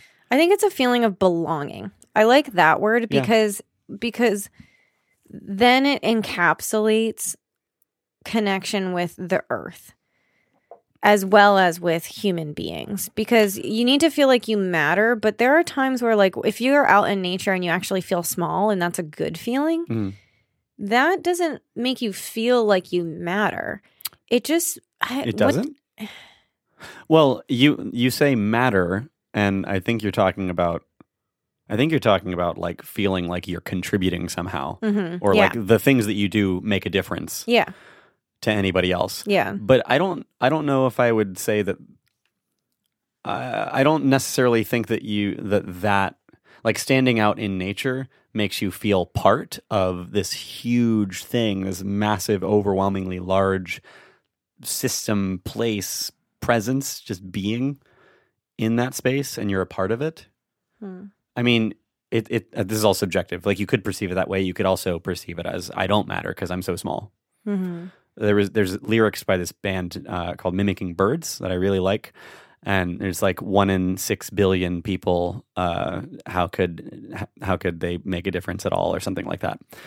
I swear, it's like, I swear it's not me. I'm too small. How can that affect anything at all? I am 1 in 6 billion. I can't be at fault. How could that affect anything at all? Ooh. Yeah. So it's like you could feel that way, overwhelmingly insignificant. You could also look at that as overwhelmingly connected to everything. I feel like those are just kind of like a like pessimism part of versus something optimism. Bigger. Yeah. I can see that. Yeah. I think that's like that seems to fit on like a pessimistic versus an optimistic sort of spectrum view of reality, which everybody has their own natural lean there. Okay, so but we're getting kind of esoteric, right? From... Okay, well, I think that we could talk about that, how we define that, and how forever. But you can find that in real life, and so what is VR or XR doing for us when it provides that? If we can find that in real life, connection, that when it provides us that connection, yes. What is what is it solving? I mean, I feel like we already. I guess we said loneliness, the need to feel like a part of something, to belong to something, to be part of something greater. Feeling connected makes it feel like you matter in some capacity at all. Yeah, feeling connection feels like you matter. Which we've seen already by our discussions with social VR, that this is an obvious solution, because there are plenty of people who, for various reasons, have trouble connecting in the real world, and or maybe they don't get enough connection, or they're prevented from connecting. Whatever that reason is, they find those connections. It's a new means for doing that. Yes. For connecting. Yes. And so I want to, before we move on to a different category, one thing I want to drive into here is I was having, because I can't go any episode without mentioning my mom. This is it's the challenge of the year. How can I integrate her? And she had listened to Evie's episode 3, which I was like, oh my God, if she's already like... She basically had this opinion of like, oh, I'm scared by all of this technology. And I thought, oh my God, if she's scared by Evie's episode, please don't listen to Mike's. Don't go any further. Yeah. Stop there. Stop. You know what? Run away now. We're not doing the podcast anymore. You know? Don't even listen. Yeah, nothing happens. Lie to her. Yeah. We're done. But I also, she had a funny anecdote. So much worse. Yeah. She had a hilarious anecdote there, which is she said, oh, well, it's all I just prefer the real world. And she goes, but, I'm just old, and I did cry when your father used the microwave to warm up tea instead of using the tea kettle, which just like encapsulates that to me is a hilarious. By the way, they're divorced but good friends now. Okay, so and they it's can just laugh about like it. I laugh so much about it because that just encapsulates so much about their relationship to me. It's like my dad trying to just microwave some hot water and my mom crying. Okay. I'm like, oh, what a wonder that you guys didn't work out. Okay. So, I mean, she had this connection with her. It's very fascinating to me. So she would watch she had a very close relationship with her great grandmother, and her great grandmother was Scottish, and she would always heat up tea and serve tea in this old fashioned tea kettle. And so that to her was more than just heating up tea. I think that there's this feeling of, yes, there's stuff where we're scared about microwaves and what they can do, and we're often scared. Like something always feels inauthentic, or maybe or unnatural when we add new mechanisms of doing something. Like you add a new layer to it somehow, which is the tea kettle, or in this instance, it's the microwave. Yeah, I mean, devalues it somehow. So I think that there's always a couple of reasons people struggle with certain technological advancements. Yeah. Let's take the microwave for existence. For existence. For example. Let's take the microwave for it exists. That whiskey's starting to get to me. Uh-oh. So the microwave obviously is amazing in many ways in how it can quickly heat things up. But then there's all this talk about cancer and yada yada and what it could potentially be causing. And there's like this old-fashioned sense of don't use a microwave. My sister doesn't use a microwave, and I live that way for a little bit. It drives me crazy because I like my coffee really hot. Now I'm just on a whole different topic. This is just turned into a crazy tangent. So anyways, like excusing microwaving coffee. So anyways, this is how I like my coffee. Oh God, okay, I'm shaking my head at this. Okay, So, all right. So microwaves give us a lot of benefit. There are some genuine health scares that people have. Genuine in that it's not unreasonable to be scared of new technologies, just on principle that it's something new and you don't know what the effect is. Well, yes. And I think there's literally, now this is something I need to look up, but right. I believe there's actual stuff about like microwaves causing radiation or something like that. There's something about microwaves. Microwave radiation is a thing. Yeah. But the way that they're built is not like no significant amount of radiation actually escapes the Faraday cage of the microwave. Yeah. It's literally a metal mesh that is built inside of that container that is the holes are the right size that it blocks out any of that microwave wavelength. Okay. Of energy. So it doesn't get to escape that box, and it turns off immediately and dissipates when you open the door. It's instant. So there's maybe there's trace amounts of microwave radiation, but it's not significant compared to the overall ambient environmental energy. So like, fine. I'll believe you because I don't know enough to contradict you. But okay, so riddle me this: why? Why? It starts to be that giggly portion of the night. Okay, so why do you use a hot water tea kettle instead of the microwave for tea? I think me personally, I've got nostalgia with a tea kettle. Yeah. Okay. So, oh my God. But I prefer an actual I would prefer a tea kettle over a fireplace to even a stovetop tea kettle. But it's not something that I can do, and because stovetop tea kettles take so long. There's just something. No, like it would take even longer to put a tea kettle over a fire and boil water. But you prefer that. I mean, if I could do that, I would do that. You do love fire. There's there's something like a good Yule log in a fireplace in your warm, cozy cabin in the middle of wintertime. There is a nostalgia with visions of the past, and it feels like a very it feels like a very olden, like simpler times perception of when you could go and put the kettle over the mantle at your fireplace and boil your water that way. Okay, so you're literally defending my mom's position right now. I'm not. I am. Maybe defending is. I am partially. I am saying that it's not unreasonable to feel that way in general. what I personally do feel is unreasonable is when you are confronted with information that shows that there's not that deconstructs some part of your rationale for why you don't do that thing, that you ignore it and you say, well, I don't like it. Okay, totally agree. Yeah. So there's a difference between having a knowledgeable preference, knowing that maybe it's a bit silly and nostalgic, or just nostalgic, versus and accepting the fact that, like, yep, the microwave's no problem, tea kettle, the electric tea kettle, no problem. I just happen to have this preference because I'm old school. Yeah, I don't think there's not like actually any difference or discernible difference in like microwaved hot water versus boiled, like stovetop or electric kettle. I know some water, people who have very strong opinions about that. I know. They're like disgusted by hot water being heated up in the microwave. That being coffee, said, though, once you start introducing other materials into there, like oils from coffee, you could be breaking them down very differently. Like cooking an egg in the microwave versus on a stovetop is very different. All right, well, it's more complicated. Have a whole episode about microwaves. I don't even know. Should we just talk about microwaves for the rest of it? I don't even know what we were talking about. No, I think that microwave whatever you want. That's actually the name of this episode. Yeah. So, all right. So what I was going to bring up with regards to that category of connection is that my mom basically had this opinion of, I just prefer real life, and she is scared by all this technology. Yeah. But what we're talking about in this category is how much is basically like what you get in real life. We're talking about social connection. Yeah.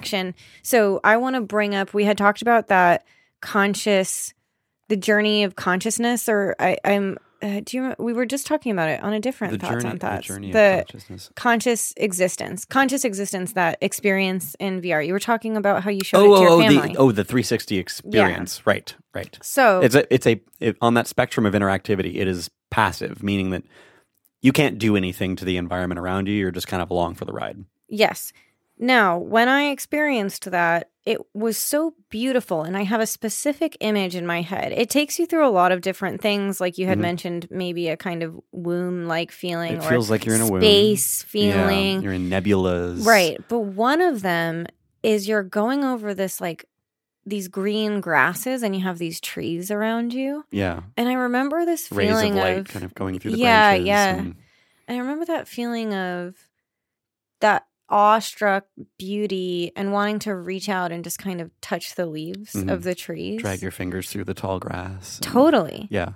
And that has that effect, that connection experience for me. So that experience would fall somewhere in between the entertainment and the connection category, because it really did have this weird meditative connection feeling with the world.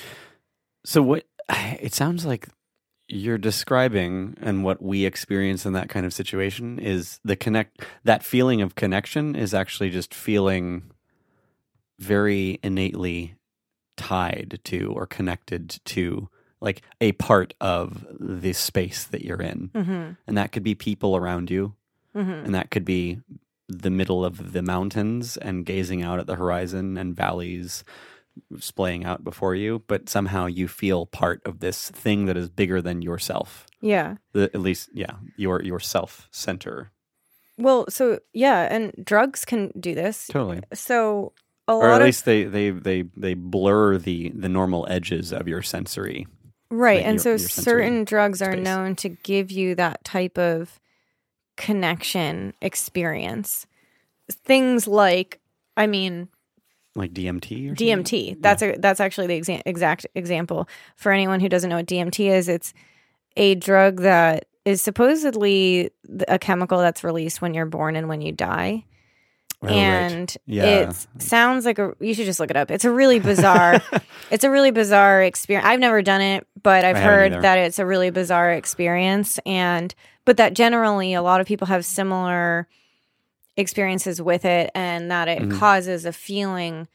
I think it's pretty inexplicable, but we'll call it connection of some sort, like some different perspective on the world and their connection to that world. It's like, when you're in that moment where you're passing through these pastures and fields and a forest, and there are tree branches undulating above you and rays of light shining down your face, and you start to feel that warmth and want to reach out and run your fingers through the grass and the tree branches. Yeah.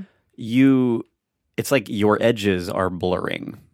Yeah. The edges of what you perceive as yourself are blurring. It's like what happens sometimes in a meditative state, or maybe under certain chemicals like DMT.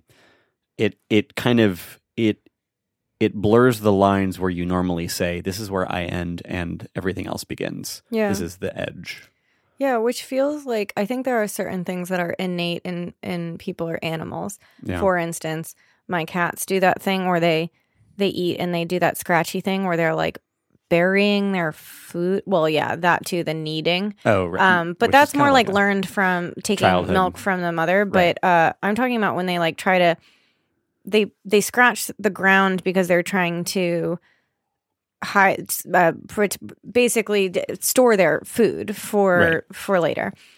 But if people have cats that have only ever lived in homes that have been domesticated that do this, they never needed to save their food for later, and they're scratching at a wooden floor or a tile floor.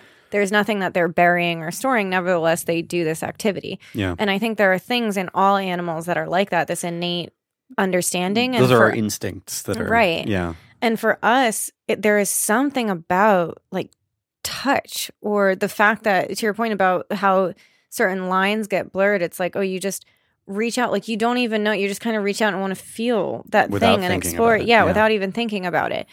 And that was a big thing for me where, okay, this is something in VR that's very different. I don't do that when I'm reading a book, and I don't do that when I'm watching a movie. But I got this feeling of like, oh, I just want to do exactly what I might want to do in real life. Mm-hmm. But I'm in a safe space and an imaginary place where I'm floating and in this beautiful world that is like made up for me. But and I can reach out and maybe touch this tree if I want to. Now, in this experience, they didn't have interaction, so nothing was going to happen if I reach out. The environment won't respond to you. It's still passive, right? Which is fine. I mean, that's a whole other conversation. Yeah. But the point is, like, okay, so what does that really do for us? Why do something like that in VR, and how can you sell that to somebody like my mom? So for me, I think it has something to do with that safe space, that it's not that, yes, I get it that when you put on a headset or when you're looking at your phone or when you're looking at your computer, you're in a virtual space and you're not in the real world. But if you can accomplish the same things, then the question becomes, so why do that in VR versus go out and touch a tree outside? Right. Because you can't necessarily go out and touch the tree. But I mean, okay, let's talk about you and I. We literally can go outside and touch a tree. So why do that? I can, but maybe I also can't because of time constraints, because I've been really busy with things lately, or maybe I can't actually go to China and experience the Great Wall, or maybe I can't actually meet with my friend Forrest because he's on the other side of the country. Maybe I can't actually see my family. Maybe I can't experience this historical setting that I really connect with because it doesn't exist anymore. Or maybe it's a story or a place that I really relate to, but is totally imaginary.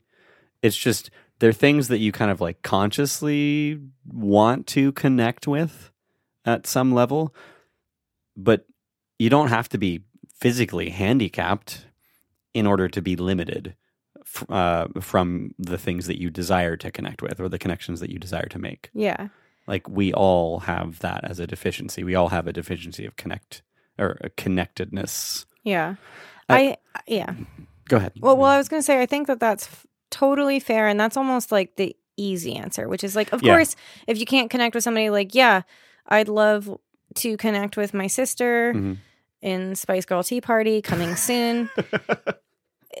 Obviously, in person. And I know Charlie's going to give me shit for this. Hey, Charlie. We do need to talk about this. But like, yes, in person is almost always better. Like, I don't. We should talk about the difference. God, it's like, so this is hard because I think all of these things can exist at once. So let's say, I don't know if this is a great example, but I'm going to go with it. Do you want to experience a story through a book or go out in the world and experience life?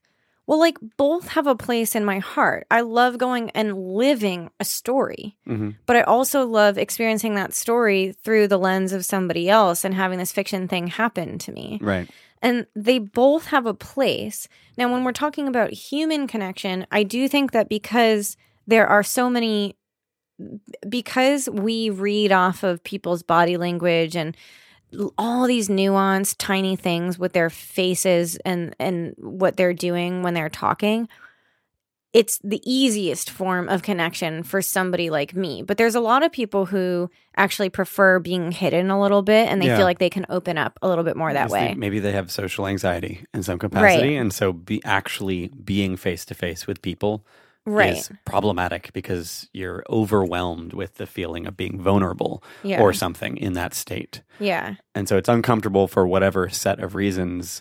This environment where you have that veil feels more safe and secure and feels like you're more capable of connecting. Yeah. And now to give context, by the way. We need to like...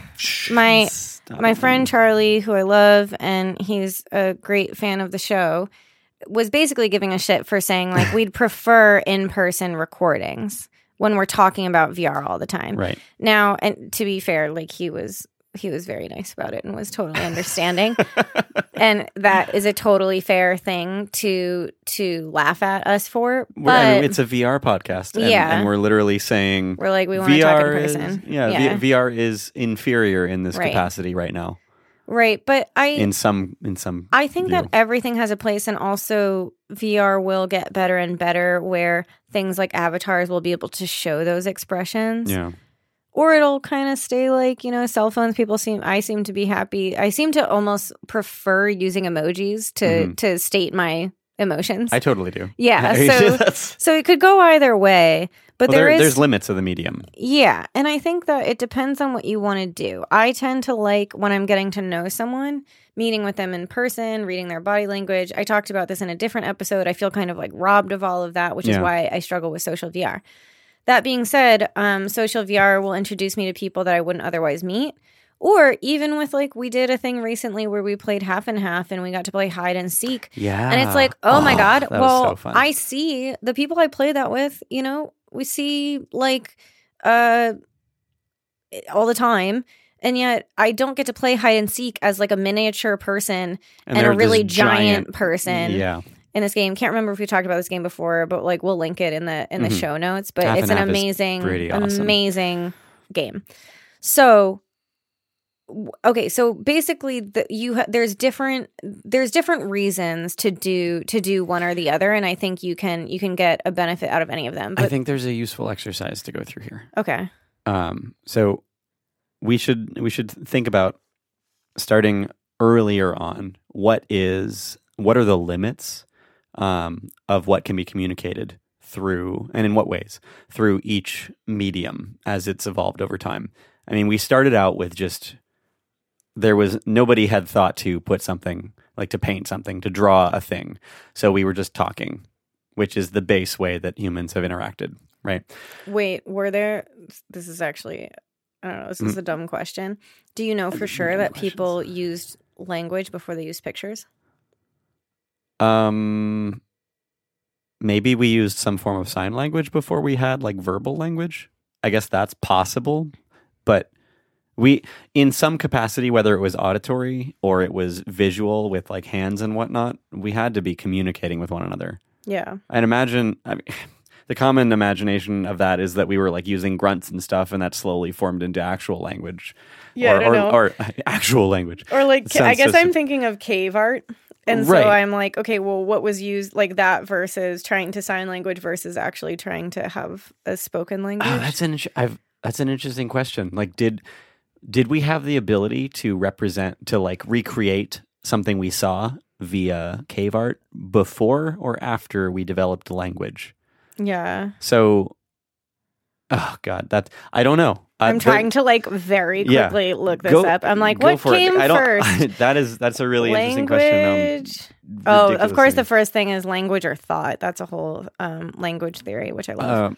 Which that's gonna like get into like Noam Chomsky and all that about just theory. We don't need to go there. Yeah. Okay. I think that's getting too deep into that right now. But that is an interesting question. Ooh, there's an article on Nat Geo that says ancient cave drawings and early human language linked in new study. So we don't know, and we don't need to get into it. But let's move on without digging in there, and we'll link some stuff in the show notes. So okay, go on. So the earliest things that we can look at, though, are recorded of like an external representation. Maybe before cave art, maybe you could describe something having happened, or describe a scene to a person.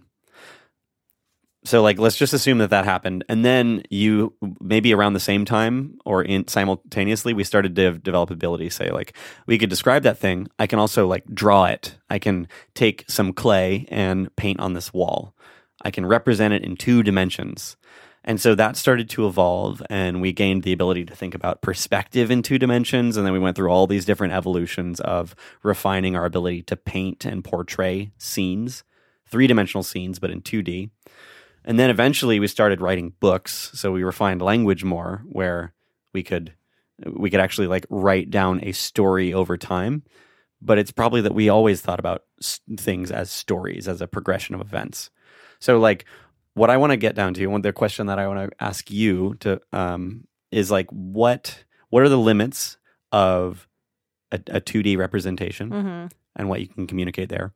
And then what are the limits of a book, a written sort of story? And then a movie or like television, essentially, like a framed 2D sort of story portrayed. And then we move to interactive mediums like video games and then like VR, where essentially at this point the big difference is that the frame is gone. You are put into it. So like we can kind of set that aside. Let's start with things like books or written language, and then pictures, 2-dimensional pictures that are limited somehow in their scope. Right. So I think books are all about describing, and literally, I mean, we know from literature how in depth they would go about certain descriptions. Like there was a table. That table was mahogany.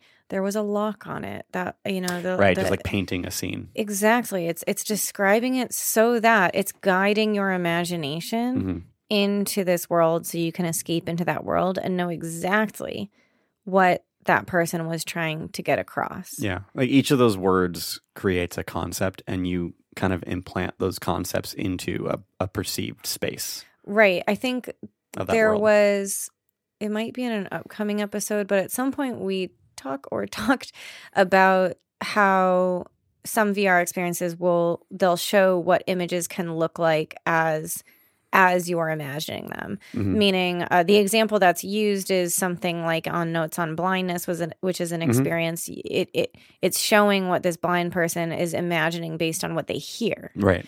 And so that's how I envision what books are doing for us. Yeah. It's describing something and then in great detail so that we can imagine it. Yeah. But we have a lot of space to fill in for ourselves. Everyone is visually imagining something a little bit different. In fact, it's always fascinating to talk with people about something like how did they imagine a character or a place looked in Harry Potter, or what butterbeer tasted like. Oh, gosh. And that's why it's so funny, because I think that movies that are adaptations or theme parks like Harry Potter World are trying to bring that all to life in the way that was described in the book and what the author thinks, and people are really attached to how they imagine those things. Yeah, and when it's different, they get really upset. Yeah, which is why they hate adaptations. Yeah. But if it's very well described and everybody has the same idea of it, I think that links to some sort of greater success with something like a theme park, because everyone's like, yes, this is exactly how I imagine. Or at least the source material was communicated in enough detail that everyone converged on a similar perception. Right. And then there's more abstract things like poems or other forms of written language that have people can perceive them in many different ways. Yeah.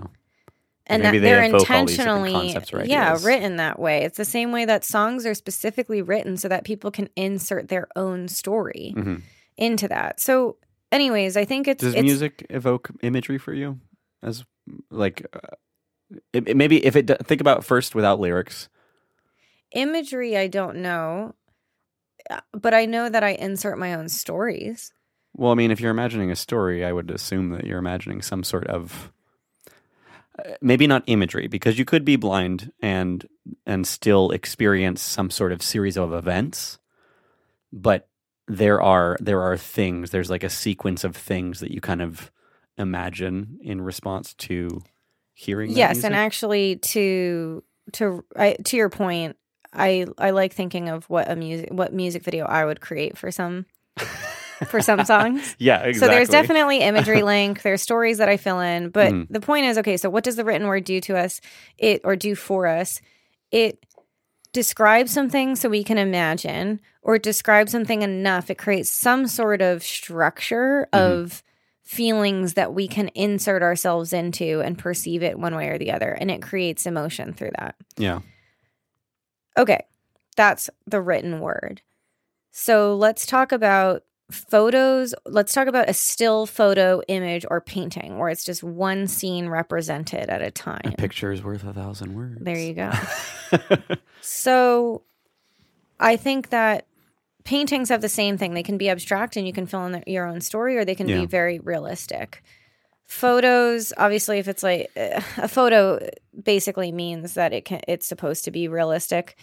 But the point is, photos can still evoke a bunch of when I say abstract, I mean like detached from what is actually presented there. Yeah, you can see exactly the image in front of you, and then your mind immediately adds a bunch of other thoughts, visions, concepts, things to it. Yeah, that's why in film there are certain people that go by the rule every scene a painting, or people who are respected for that reason, because that means that literally they take care of every single frame you see to make sure that evokes a certain feeling, the same way a painter or a photographer would decide back in the day when there wasn't like a ton of digital options and you had to do like, one and done. You had to choose between Nikon and Canon or whatever. Then you really had to be specific about what you were trying to communicate and how you get that in one scene. Yeah. But that's visual. So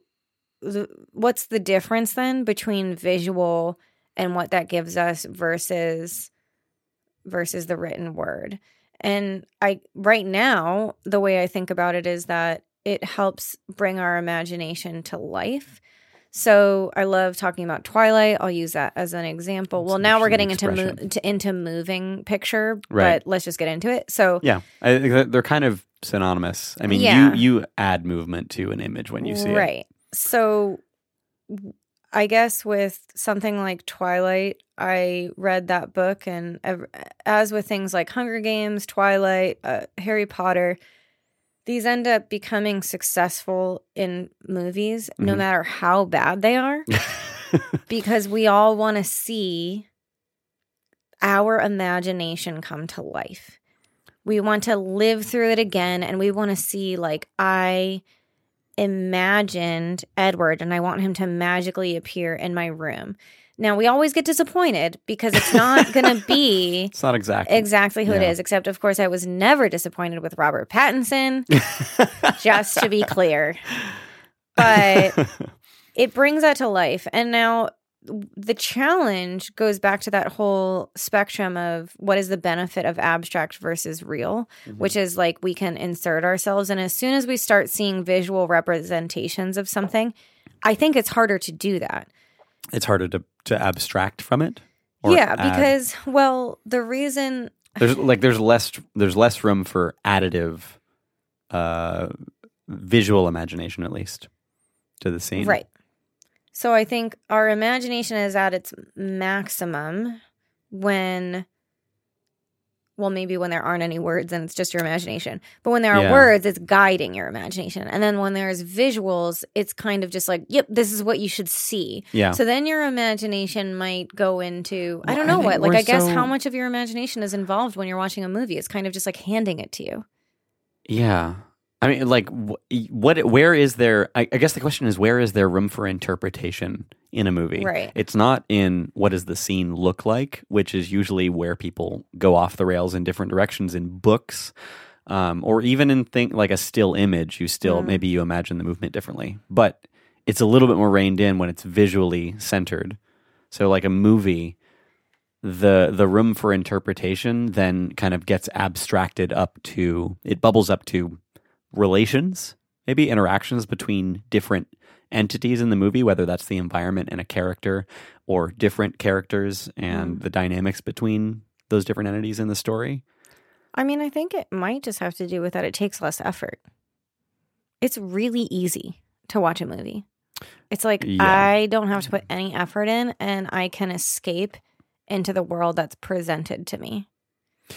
And it's a safe space for me to be a hero, kick a villain's ass, explore a new world. It's just a safe space that I am super passive at. Like the reason people were scared of TV and kids watching TV is they think it's obviously easier to do that than it is to read. Like it's known that reading is supposed to be better for your brain. Because you have to put more active effort into it. Yeah, you have to imagine it. You have to do the work to imagine that world that's being described. Right, you're actively constructing it.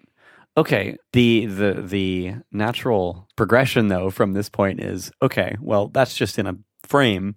So if we move forward to VR or video games, then there's even less imagination involved if we follow that train of logic. Because I've been thinking about this. So now, up until this point, oh man. We're digging ourselves into a really interesting hole, and I know. This is an enjoyable process to figure out. I think this is really useful because it's like a total devil's advocate of like, okay, well, if from that view there is less imagination, less active mental engagement. Meaning, if you want to look at it from like the Daniel Kahneman like thinking fast and slow perspective, there is the fast thinking, which is literally just everything you do passively. You observe things happening. When you use your slow brain. And again, this is just a model, but it's useful to some extent. Use the slow brain when somebody asks you a math question and you have to stop and think about it. Or somebody asks you to remember some specific thing and you're like, oh God, and you stop walking for a second. All these other automatic things stop and you have to think really hard. You have to do mental work, athletics to try to recall this thing or try to imagine some situation.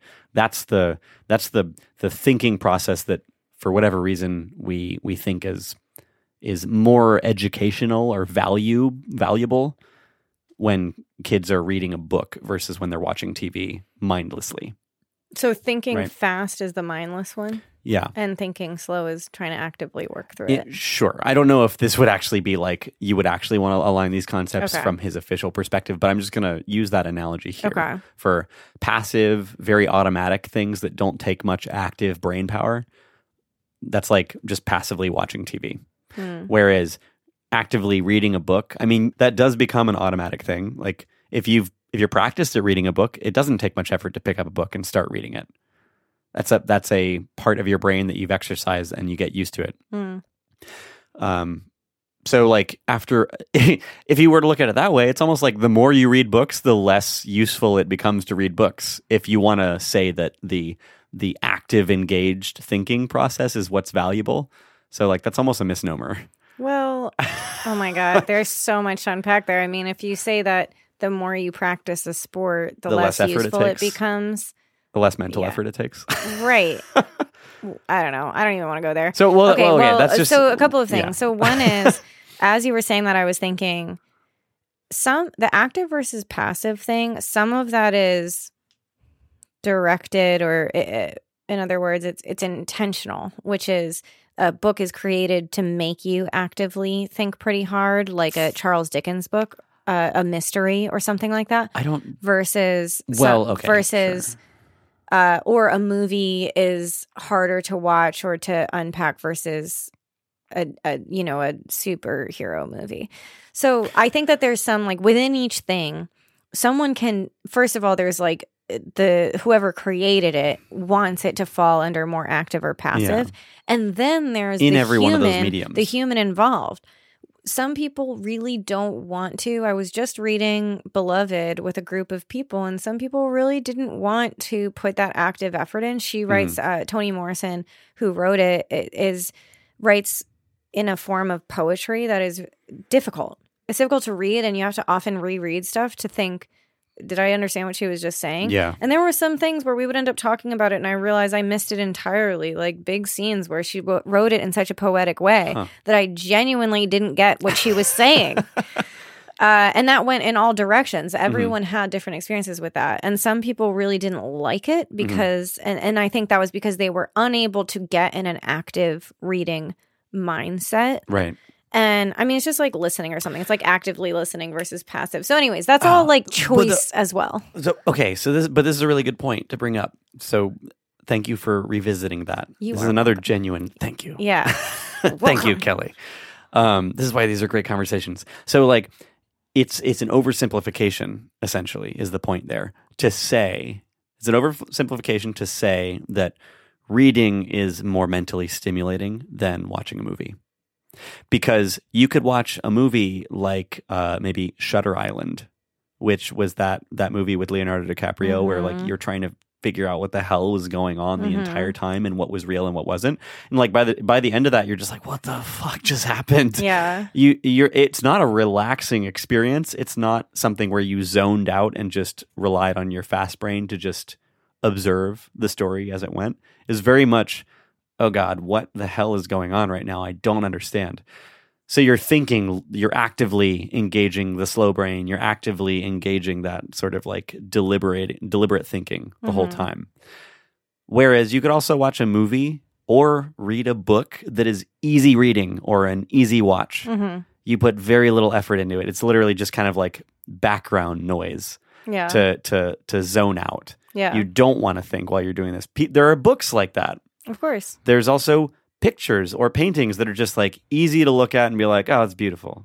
Whatever. That's super pretty. Yeah. It's really, it's like, or like looking, I don't want to disparage everybody that's ever gotten to a mental rabbit hole of looking at cat pictures on the internet, but like I've done it too. And cat pictures. Okay. Like just like going down a meme rabbit hole where it's just like, oh, this is like straightforward. I don't have to think about it. Everything's just kind of funny or everything's just ridiculously cute. Right. You're not thinking much while you're doing that. Yeah. And the point is not that is inferior somehow. It's just you are mentally checking out a little bit and just kind of going into the fast brain autopilot. Yeah. In all of those mediums, it's not that reading is more engaged by default than movies. It's not that like that movies are somehow superior or that reading was superior, because there were easy and difficult parts of or examples of that particular type of content in that medium, no matter which one you're talking about. I agree and I disagree a little bit, which is that I still think the visual is easier than reading. There is something, no matter if you're reading a children's book like The Dragon Eats Tacos or whatever that one is. What? I've never even Honestly, heard. children's books fascinate me. There's like a whole book about just how dragons love tacos. Huh. I'll figure out the name. Don't worry, you guys. Show notes. I'll link it. It's a great one. It's one of those children's books that you read and you're like, I could write a children's book. Like, there's nothing stopping me from doing this. Yeah, it's just like, I don't know. So reading that, actually, children's books have images and words. So this is like a whole other thing. Yeah. That's just an example of like, right. It's usually, but I still think that there is something harder about that. It's like you have to. A lot of people read by saying the words out loud in their head, and so that's you're putting more effort in no matter what compared to just sitting back and having images light shot into your eye. So your argument is that objectively, on some like physical level in the way that we process information, visuals are easier to process than written language. I think I might be saying that, yeah. Okay. What if you're blind? I still agree. Okay, wait, hold on. I still agree with what I said that you expanded on, which is that the level, I don't think that one is active and one is passive. I think they both have versions of each. They're both on that same. But I think that people are more likely to watch a movie than read a book because it's easy. And people are more likely to go look at Instagram and look at cat memes because that's even easier than watching a movie that makes you think because of a story. Right. So people like easy things. We all do. We're all mentally lazy. We literally we are. You don't it's not pleasant to have your brain mentally engaged. Right. Which is also why in the movies people there's many reasons to this, but people there is an audience for the sequels and the superhero movies. It's just fucking easy to go in and watch something like that versus to watch Moonlight or something along those lines. Yeah. So, and then there's a whole studio side of that, which is that it's tried and true, and there's an IP they can rely on, and that's why those things are pumped out. But also there's an audience for them, so that all ties together. But so I do think that there is an easier thing when it comes to certain visuals. But yeah, I'm sure we could pick that apart, and there's a lot of modern art that is certainly not easy. So this actually leads me to there's visual there was a trend, and I'm not in touch with modern art enough to make an educated statement on this, outside of the fact that a lot of modern art became very simplistic in many regards, like literally framing a napkin on the wall. And you have to think really hard, why is that artistic? What the hell was the artist trying to communicate by putting a napkin in a picture frame? Right. What the hell is the point of that? But that's almost in itself the point, is that they wanted... to fuck with you. I'm sorry, but I cannot stand modern art. I'm so sorry. I just can't. I remember seeing a red dot and them being like, this is World War II. And I'm like, come on. Just come on. It's almost like they're literally giving you so little, such a deficiency of... or a deficit of visual input, visual information, that it's almost all imagination. Just generate concepts and visualizations around that initial tiny little trigger dot on the canvas. I'm thinking of so many things right now. One is I started watching that show called Fleabag, which is a great show on Hulu, I think. And it's a British show. And bottom line, there's this scene where there's this stepmom who the main character can't stand, who's holding an art show. And she had one of her art pieces stolen by the main character because she can't stand her. And then she represents the art piece she's like, oh, I have a new piece and it's called Stolen Art Piece. And the stolen art piece was just an empty, it was I forget what those things are called, the little pedestal. Yeah. And there was nothing on top of the pedestal. And she was calling that art piece stolen art, which is just empty space. That cracks me up. Also, it's so funny because I was just thinking of this today, where in sophomore year of high school, I did a play that was called The Apple.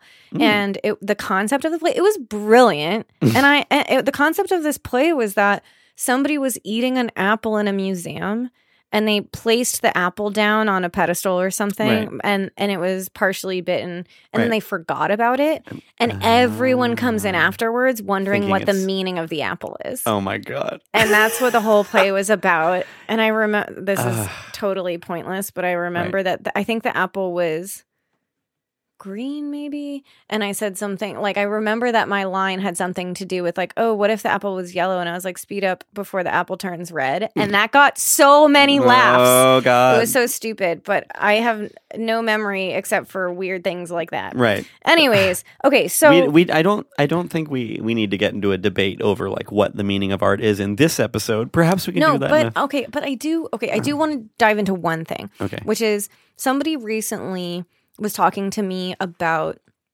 the concept of, what do you consider good art? And this, and I know that this is a whole thing, but I'll try to, it is subjective, but I'll try to like reel this all back in, but it was basically that he defined it as something that really shocks you. So he's the type of person that likes Requiem for a Dream. Right. And so I something that makes him think. Right. And I like, well, I don't know. I'm like, Requiem for a Dream, I'm sorry, didn't really make me think, made me want to stop watching it. But making you think too much. Yeah, maybe. Because there's plenty of things that make me want to think that aren't just like so in my face. Well, that maybe I would still stand by it. It makes you think so much that it's like literally overwhelming. You're like, oh God, this is so foreign or so different from what my comfort zone. It's so far outside my normal scope of my normal psyche, the way that I look at the world, that it's just too uncomfortable, and I'm going to turn it off because I don't want to, like, this is just unpleasant. There's not enough value in it that is worth you going through that mental discomfort. I think to avoid just getting so off topic we can't come back, right, I'm going to say, okay, that's fine. And I'm going to pick up one word you said there, which was comfort, which is what this had to do with, which he felt like I said I typically define how much I like something by how much I want to re-experience it and re-examine it. Yeah. And that doesn't mean like, oh my God, I loved watching some Adam Sandler movie a million times, which by the way, I didn't. But you know, people like, so yes, okay, that can be picked apart too. The more I watch something that could be something stupid, but there's plenty of things that I feel like I want to read that book again right away or play that game again right away. And I define things as how much I like them by that. And he said that that's just soothing. That's not art, that's soothing. And so there was this whole concept there. Wow. Okay. I agree with one aspect of what he just said, which is that, yes, there's very much like a comfort notion or a relatableness of it was a pleasant experience for you because either you felt like you were a part of it or you connected with it, or it was like it was relevant to you somehow and it felt right. And so you wanted to go through that again. So it was comfortable. It was soothing. But I don't agree that it's not art because of that. I know. That's how I feel. That is. He was saying it's not art because it was his subjective interpretation of, for him, art is not soothing. Art is, it makes you so uncomfortable that you have to think a ton about it. Right. It's not when things are comfortable. When things are comfortable, that's not art to him. Right. So like, art is actually like your idea of what you, it's what you idealize, which. Right. Maybe. So, I know. Okay, oh so how do we reel this back in? We're going towards video games, interactivity. I know. Okay, thank you. And also, I feel like to bring that back in and connect it, I feel like all I'm doing is throwing stuff out there that will help us as we re-listen and try to like diagram it is what are some other lenses or elements. And some of what we've been talking through is, well, what is active or passive, what is easy or not, like what is comfortable and uncomfortable, because that adds something to these experiences as well and what they give to us or not. I feel like it's really interesting that we are so like our psyche, our sort of mental ability and just experience of the world is so flexible that one person is able to develop an attachment to the idea of experiencing discomfort, like psychological shock of experiencing something like Requiem for a Dream, and then somebody else is able to attach their ideal to a feeling of belonging and comfort in the environment and like a soothing experience, and that the thing that the other person found as where they want to be is so drastically different. And that's just insane that we are that mentally, psychologically flexible that that's where like that subjectivity becomes infinitely broad. Yeah, and I feel like you can learn anything. There's also so many reasons for that. Not to dive into it too much, but I feel like it's obviously based on things that are happening in somebody's life. I often see that one of my sisters and my mom want more easy passive things, but they're both nurse practitioners and deal with shit day in, day out. Like, of course they would want something. Yeah. They have one of the toughest jobs, right? They're looking for relief. Whereas somebody who doesn't have that, who's a bit more of an artist or a designer, is looking for that challenge on a daily basis. So, okay, so all right, bringing it back. So there's so many freaking... It's like so who's with us? Yeah. Who's still here? If you're still here, yeah. If you didn't get lost Congratulations. in that fractal, tangential conversation, whatever. Video games is like the next step in this process. Now this brings me to, so would you define any of the mediums we've been talking about as playing at all? I feel like that term is kind of synonymous with a lot of how we look at the world, because you can almost describe like everything that we do in either that sort of play state or what were the terms that Evie was using to describe play versus non-play type experiences. They're like two mindsets. I don't remember exactly. She had literally had a doctorate on this. Right. This whole concept of play versus focus. But play is the exploratory, like creative, open-ended. It's just you're poking around, you're exploring the space, you're trying to figure out, or you're not trying to do anything actually. You're just exploring, wandering. It's creative. It's almost like it's not quite that sort of Zen state. It's kind of free form. Whereas the focused way of thinking, where you have a goal in mind and you're intentional about the things that you do. That's like the other state. Right. So it was paratelic. Paratelic and which is motivation. Just to revisit quickly. Real quick. Well, I know that we had a note about paratelic, and which is also known as, so there's this thing called reversal theory, is a theory of personality, motivation, and emotion in the field of psychology. Yeah. It focuses on the dynamic qualities of normal human experience to describe how a person regularly reverses between psychological states. There's two, though. There's paratelic and then not paratelic. What the hell is not paratelic? The domains are telic and paratelic. So telic is serious. Yeah. And paratelic or playful. Yeah. To refer to whether one is motivated by achievement and future goals, which is telic, or the enjoyment of the process in the moment, which is paratelic. Okay. To clarify, okay, we went over this with Evie many episodes ago at this point. There was telic and paratelic. Telic is the more focused state. It's like kind of goal oriented. It's motivated towards a particular thing. It's like you're trying to do something with intent, and then paratelic is the playful, exploratory, it's just like enjoyment of the moment. Okay. Paratelic or telic and paratelic.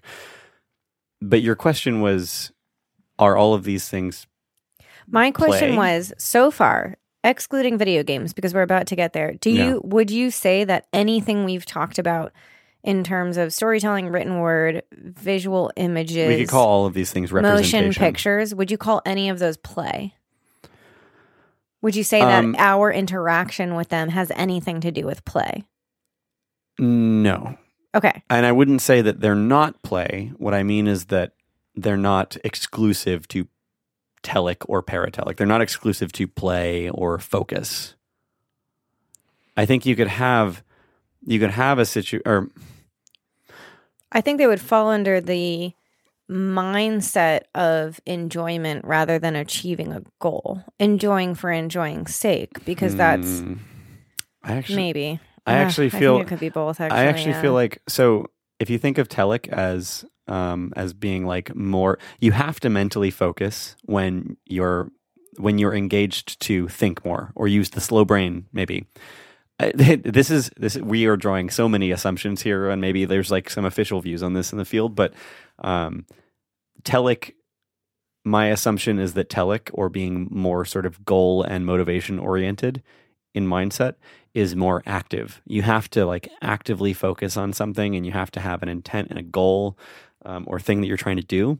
And so if you're looking at a painting or reading a book that requires you to think a bunch in order to make any sort of conclusion about it, it becomes much more telic. Whereas if you're looking at something that's just very easy on the eyes, or it's a very easy read or whatever, it could be potentially a telic sort of exploration. Maybe you're just kind of like, how could you? Maybe. I'm trying to think of an example of like a playful space. Where you're going, well, a sandbox, I don't know, a playground. Yeah, but that we're getting out of the... So all of these things we've been talking about this far, the commonality is that we are taking something in the natural world and we are representing it. Yeah. I do think that... It's a representation. I think we've crossed into entertainment by now, right? Remember we Totally. had those categories. So I feel like we never fully answered the experience thing, but we're getting the connection. Well, I think we did to some extent. Okay. We did. We started to get into the value prop. It morphed into entertainment without us officially morphing into the entertainment category. Yeah. And perhaps it's all connected in some way. That was one of my concerns when you brought up those, particularly those two, is because connection, and you mentioned this way earlier as well as a disclaimer, connection, like entertainment in itself can be like you could describe entertainment as the satisfaction of feeling connected with some sort of space. Or maybe you watch Game of Thrones because somehow you relate to and connect with that environment and that world, and so it's entertaining to you. What we haven't tried to define, and maybe we don't need to fully define this, is like, well, what is entertainment then? Is entertainment a satisfaction or a fulfillment from feeling connected with a medium, some sort of content? Yeah, well, I think the reason it all relates, well, for all the reasons you said, but also what we had done is we went back in time to figure out, okay, to help us in this conversation, the constraints. What are the benefits of each phase of some form of each medium? Yeah. And then maybe we'll come back to some of those categories. Obviously, we're generally talking about entertainment, which is related to connection. Yeah. Okay. So entertainment muddies the waters there because it's actually on a separate axis. We were talking about, the constraints of each medium and the different and the content. But this has nothing to do with connection because we're not talking about... I guess what I'm getting at is I feel like we've gotten off track, but still on track in general, meaning like we're in the category of entertainment, but we've gotten off track from connection because connection is more like we would be talking about the history of social interaction and the history of personal interaction with things. You can connect with anything. You can literally feel, so this is what I'm saying. You got to separate it. The whole point of us going through that exercise of like what is the benefits, what are the limitations of like written word, and what are the limitations of kind of like imagery and the space of what imagery accomplishes. Then we went into movies, right, moving, and then video games. But that is all entertainment can happen across all of those mediums. That's not actually useful to say that like that we can define entertainment separately, but we were trying to move towards video games. Right? Well, I hear you. Okay, so I will put a pin in this, but my brain is struggling a little bit because we went, in my opinion, off track from the connection part. But let's come back to that. And I think part of the reason we got into all of this is because we were talking about the imagination, the power of the imagination, the benefit, and then we got into these different mediums. Yeah. So let's come back at the end to see if we've made any conclusions about the connection part. The connection ability. But right now, I do genuinely feel like we are in the entertainment category more so than any other. That is what movies, books, and video games are. And writing, and all of it is entertainment. That's why I'm saying it's not actually. If everything is entertainment, I don't know what we're arguing at this point. I don't think we are. I'm saying all of the things that we are talking about right now are in the entertainment category, not the connection category. I think so. My point here is actually that they're not actually different. Fine. All right. We'll come back to it. I'll stop being annoying. No, it's not annoying. I'm the way I'm looking at it is that actually, and this is only through our conversation right now that I'm looking at it this way. I'm starting to conclude that you can't actually, like, you wouldn't relate to any sort of medium that is supposed to be entertaining unless you connected with it. So you actually have to have connection with with some sort of content in order for it to be entertaining to you. Maybe. But we can come back to that. No, I think, yeah. Yes. And that connection can be created through that experiencing that medium, through the story or whatever it is through that medium. Mm-hmm. Meaning to have connection with something, sometimes people mean that by saying something already exists in you and you connect that with what's happening in that film. You relate it to. Or something. Yeah, but I don't think you need to relate to it. I think it's often the benefit of these things is escapism, where you're living something that you don't typically live. So that's where I might disagree with with the connection thing. But you know what? Let's stick on the track of the video games and the play, and then I think we can return to this. Yeah, okay. With a little bit more clarity. Okay. Anywhere where we disagree is a really interesting diversion and needs to be explored more. Well, okay, so going back to the whole game, so the thing I was getting at is that games introduce play. So video games. So okay. Games have always been around. Games have been around for a very long time in different forms. It's agency. Hold on. So okay. It's not just about agency. I mean, games always have certain goals. Like if you think about sports are games, or you think about board games or other forms, or like checkers or something like that, or chess. Games have been around for a very long time, and video games are an extension of games. They are not an extension as much of, okay, wait, I'm going to pause. They are a total mix. Yeah. And they're a total mix, but it does get complicated. But because they have the name game in them, and they mostly became popular for people solving puzzles or accomplishing a goal through them, they feel like a bit more like the sibling of other games and the cousin of the more storytelling, passive. Okay.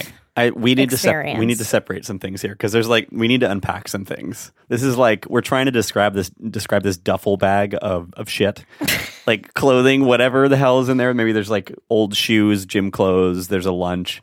We have no idea what's inside, and we're trying to call it things. And we need to unzip that thing, drag everything out, spread it out, and actually point at that shit and say like, okay, that's what that is. So there's a couple elements there. Games they are all of the other things we already talked about. They are representation with imagery or story described through verbal descriptions. No, not always. If you talk about sports, you're talking about video games very specifically. Okay, that is true. Okay, so maybe let's go back more fundamentally. But we are talking about video games. So right, but it's very important to understand what a game means when we talk about video games. So maybe we should stop for a second. Let's jump back and say, all right, there's been this whole sort of evolution of mediums through which we represent something. We represent imagery. We represent a story. We always associate stories with these sort of like progressions of events. And even if you're looking at a still painting, you imagine some sort of movement or a before and after of that painting. That imagery, even if it's a napkin on a wall, you start to try to think, what the hell is the surrounding context, the purpose of that thing? Why is it there? Why am I so confused? Whatever it is, you like want there to be more. Games, as a totally separate entity from that evolution, there's like it's a we call it play, right? There's an element of like you jump in there and there's artificial constraints, there's rules. You're supposed to try to accomplish a thing. So there's a set of goals in place. And it wasn't originally, games were not about representing a story. It was about putting you in some sort of competitive context. Right. Which we already, in one way, we do live in a competitive context at the most fundamental level, in that there's resources. Like, I need to get food. There's other people that need to get food. If there's not enough for both of us, we're going to have to play a game to figure out who wins and gets that food. So games are sort of like echoes in one perspective of that real world reality. That real world reality. Real world reality.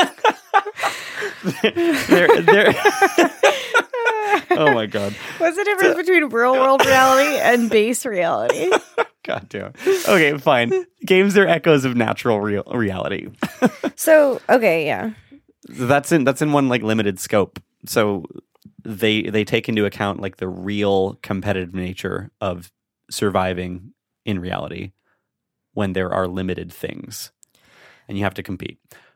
That's totally separate. We could make a separation. They're connected to that in some way because a lot of the times games have artificial rules and scarcity. Right. So, okay, games are very difficult to define. Like I'm kind of messing with you a bit there because so actually Jesse Schell, who's pretty well known for writing The Art of Game Design and also has his own game production company. Okay. So has a whole chapter about how do you define a game and the art of game design. Right. And I suggest a lot of people read that. It's pretty fascinating. But the takeaway is that it's actually pretty fucking hard to define. And at some point you might even get frustrated of like, why are we even doing this? Like who even cares, and how do definitions help us? But they help us in creating a language, right? Yeah. So the takeaway from that is that it's not easy, and sitting here right now, honestly, I feel like it would be best to like go through that chapter, everyone, as like let's all read this as together. Homework to try to define what a game means. It's not an easy feat, but I do think that there is an obvious difference between games and this other representation. Sure, we'll call it representation. Now, it's also known that the game industry gets really frustrated by people trying to make games into stories, or like it's literally like a comedy for some people when they try to have like, okay, there's the category for who wins best narrative game. Yeah. So there's a big historical struggle here between what is the benefit of a game, where do stories fit into that, and what is play? Where does stories and representation fit into quote unquote play or games? How about the example of something like chess? Mm-hmm. It's very easy to look at that and imagine a battlefield and a bunch of entities. And it's very easy to imagine parallels of that to real battles that had happened in the past or may have. So in this, I think this is why it's actually hard if you try to completely isolate games from representation as like stories, because games in themselves kind of have a bit of a story arc to them at a fundamental level. So they're not, I don't know that you can actually separate them from representation. It's like, it's not so much that a game is about the visual, it's actually about representing the dynamics between entities in a situation. So it's a non-visual representation, and in that way it's almost non-visual art. I love what you're saying about the whole story thing, and a few things come to mind. So if you think about sports, well, sports and competition, people like that just at face value. But when you add something like the story of the underdog, or the story of a player who had a rough background or upbringing, who made his way or her way to get to a certain point and master their sport, people love the story that surrounds a sport team or that surrounds a certain competition. And or like that Olympian who fell and broke her ankle as she landed in gymnastics and stood back up. I mean, related, I know that people loved with the people who made Myst. They loved the story of the creators, that they were brothers and that they were working together, and that the story represented brothers going through this adventure together. So, okay, so at the fundamental level, I actually don't, now that we're talking through this, I don't think we should try to totally isolate game mechanics, which are really sort of representations of real world mechanics in a simplified concept or in simplified set of rules and environment. Just like art does not, not art, just like a visual, like a painting or a book, does not actually reflect the reality of that story in its full detail. It is a simplification of it. It's an abstraction. You can't, even a photograph, like a life-like photograph taken by a camera is not the full picture. It's just a small frame of that picture. And you get close enough and you're like, oh, there's details that you can't actually see here. I can't actually move closer to the things. I can't see what's outside of the frame. It's always a representation of that reality in some more digestible context. So games are like a simplification of the real complexity of competition or interplay between entities, things. So when we move from like movies to video games in the modern era, it's like the real crux there is almost starting to feel like it's the observer getting to take part in that game again. But there is a much more rich visual or auditory supplement there, a much more rich representation than you would get from something like chess, perhaps, or playing Go, or even playing baseball or something like that, like a modern game, a competitive game. A video game still takes all of those same elements, but it viscerally combines both. It takes in those game mechanics, and it takes in all of the representation from visuals and description and storytelling in that other tradition and combines them into one. And then you've got these extremely muddy waters of what does anything mean in that space? Because the observer has the ability to do things. They have, I think the difference is that they still have agency. I feel like that is a key difference at that transition point. Well, right. I mean, to me, so the agency is a bit obvious, right? So this is the first time, all of this is coming back to, this is the first time I believe we're introducing play into the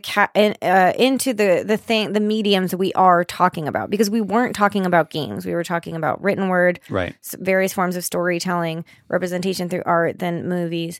And up until video games, we were not talking about games or play. Yeah. Games have their own situation going on, and video games have this weird mix of both. And what you're talking about with, okay, what does it do? What do video games do for you versus chess is actually really interesting, because I think that is very much a parallel to what is VR in many ways doing for us versus a real life experience. And I think it does have to do with something like, okay, yes, it's visceral, or it's bringing something to life in some way, but like, what is that really doing for you? Is it it's the dynamic nature of the world that you were observing? So if you're watching a movie, it's very visceral. There are gameplay elements and everything involved in that story because there's different entities interacting and all of these struggles and whatnot. But you can imagine and fill in details in that world all you want, but it doesn't affect the external representation, the external medium that you are observing. As soon as you add in the ability to interact with that world in a video game, then suddenly your real-time actions affect the world that you are perceiving. And you enter a feedback loop that it was not there before. Okay, so I get that, but that actually wasn't my question. I wasn't saying compare it to movies. I was saying compare it to other games. So yes, it's clear that you get more agency and control in video games when you literally have none in most movies. Like, let's ignore the new, like, any choose your own adventure books and shows that happen to exist here and there. Right. But when you compare video games to other games, what does it give you? Why do you like video games versus sports or something like that? I feel like comparing a video game to a sport, it's like if you were to compare a book to a movie versus a baseball game to a video game, where you're engaging in a medium that has more like visceral input as far as how it's representing the world. So you have to imagine less of that actively, at least from that visual perspective.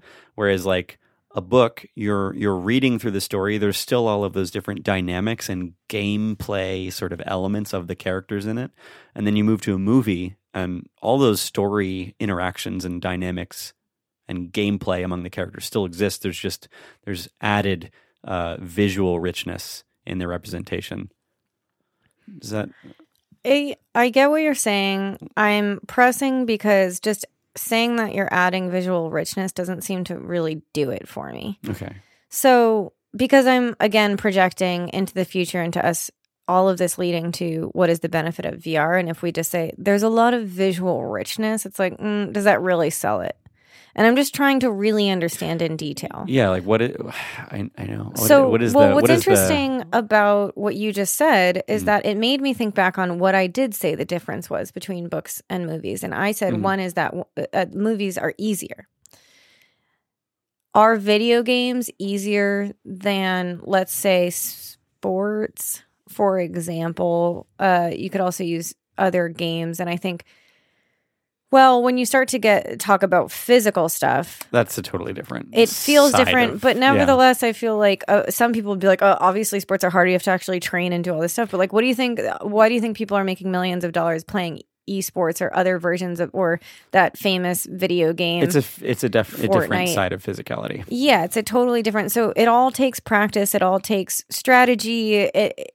In many ways, they're all the same. So really, is it easier? Probably not. So maybe that would force me to look back on my whole, if you're likening it to the difference between books and films, maybe I'm wrong about the whole easy thing. Yeah, I feel like saying that one is easier is not the right description. Yeah. But okay, so think about it as like maybe related to Maslow's hierarchy of needs. If one thing is taken care of, what does it do for the next thing? So if your effort in reading a book is to visualize it, then you can't focus on something else. All of your capacity is taken up to visualize or imagine. Yeah. But if that visualization is filled, then what's next? Then maybe you're thinking, maybe it enables you to escape faster. And what does escaping faster do? Well, if you escape into the world faster, maybe you can have an emotional reaction faster, which is actually very true because movies are shorter than books. Books take a really long time to get through, to immerse yourself, and then you come away with a lot of the same things you come away with when you watch a good movie or along those lines. So maybe it has something to do with that. So maybe with video games, it's different from other games in that you're not doing that. Like you had brought up the example of chess, or there's certain... You probably are adding some story where you have like the knights and the queens, or you're adding something to that already. And maybe what video games do are they enhance all of that. They give you this ability of like, okay, you can have all those challenges that more, I'll call it simpler without, that's not the right word, but more reduced games do without the visuals and all of that, but it's enabling you to just have more mechanical story. Games, yeah, so you're adding more story and visuals around that game, but what does that really do for you? Why do you like enriching visuals? Like, why do I like playing a Skyrim type game more than playing something like chess? Yeah. Or why do I do it more often? Yeah. Or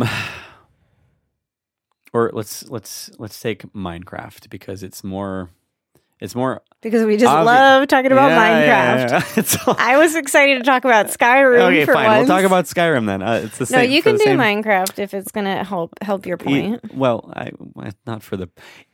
It's actually not much different.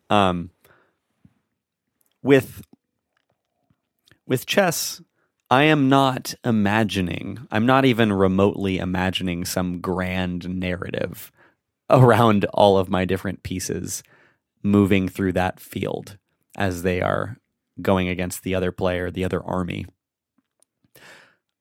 Because you're very much focused on the low level of just what are their next moves? Like, what are they trying to plan?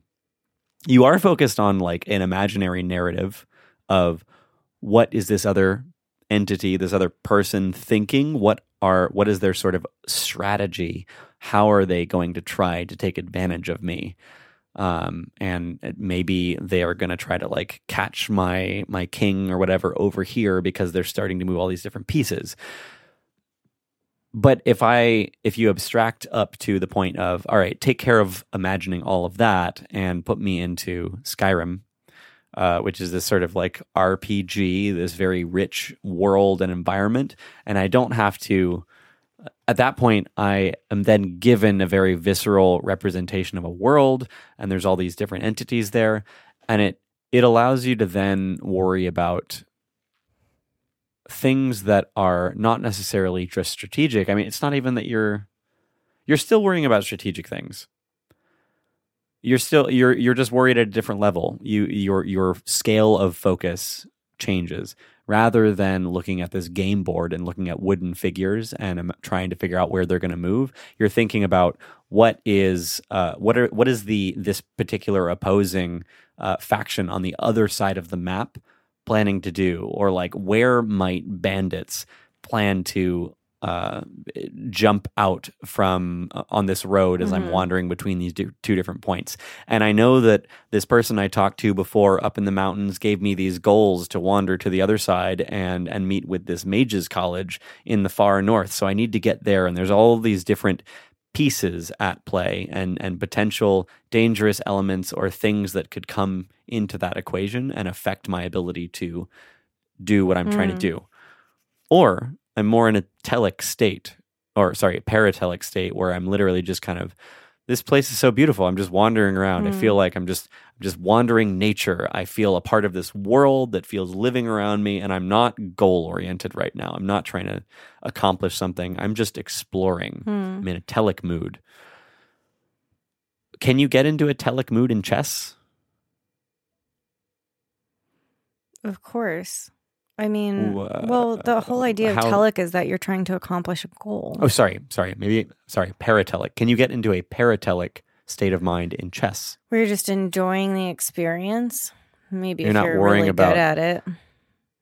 I don't know. That's a good question. Yeah, and I don't feel like I have a good answer. I feel like it's a lot more, like you have to automate so many.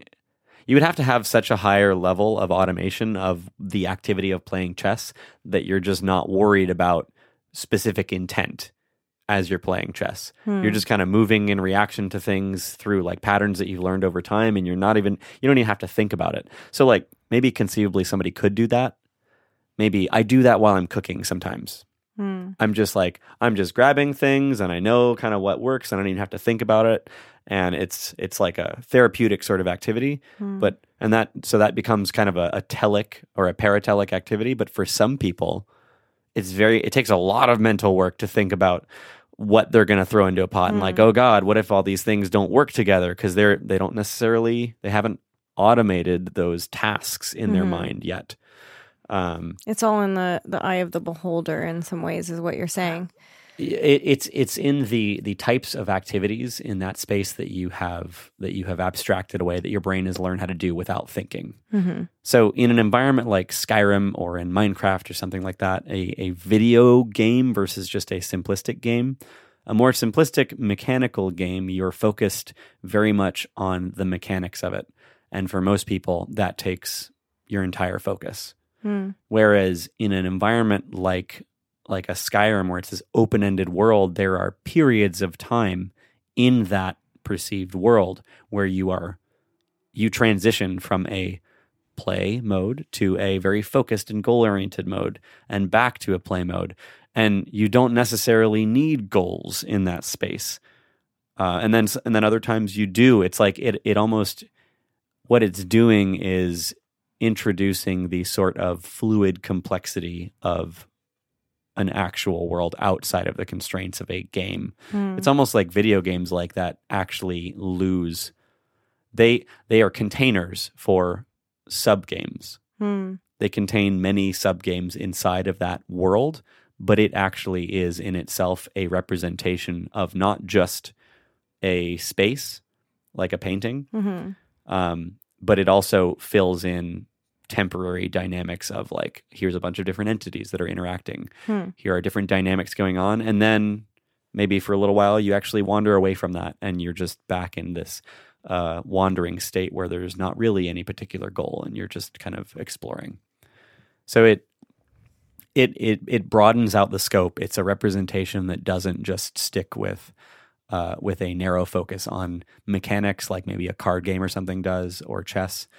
And it doesn't only focus on the visual representation of a painting, or the sort of story description of the interplay of different characters in a setting of a book.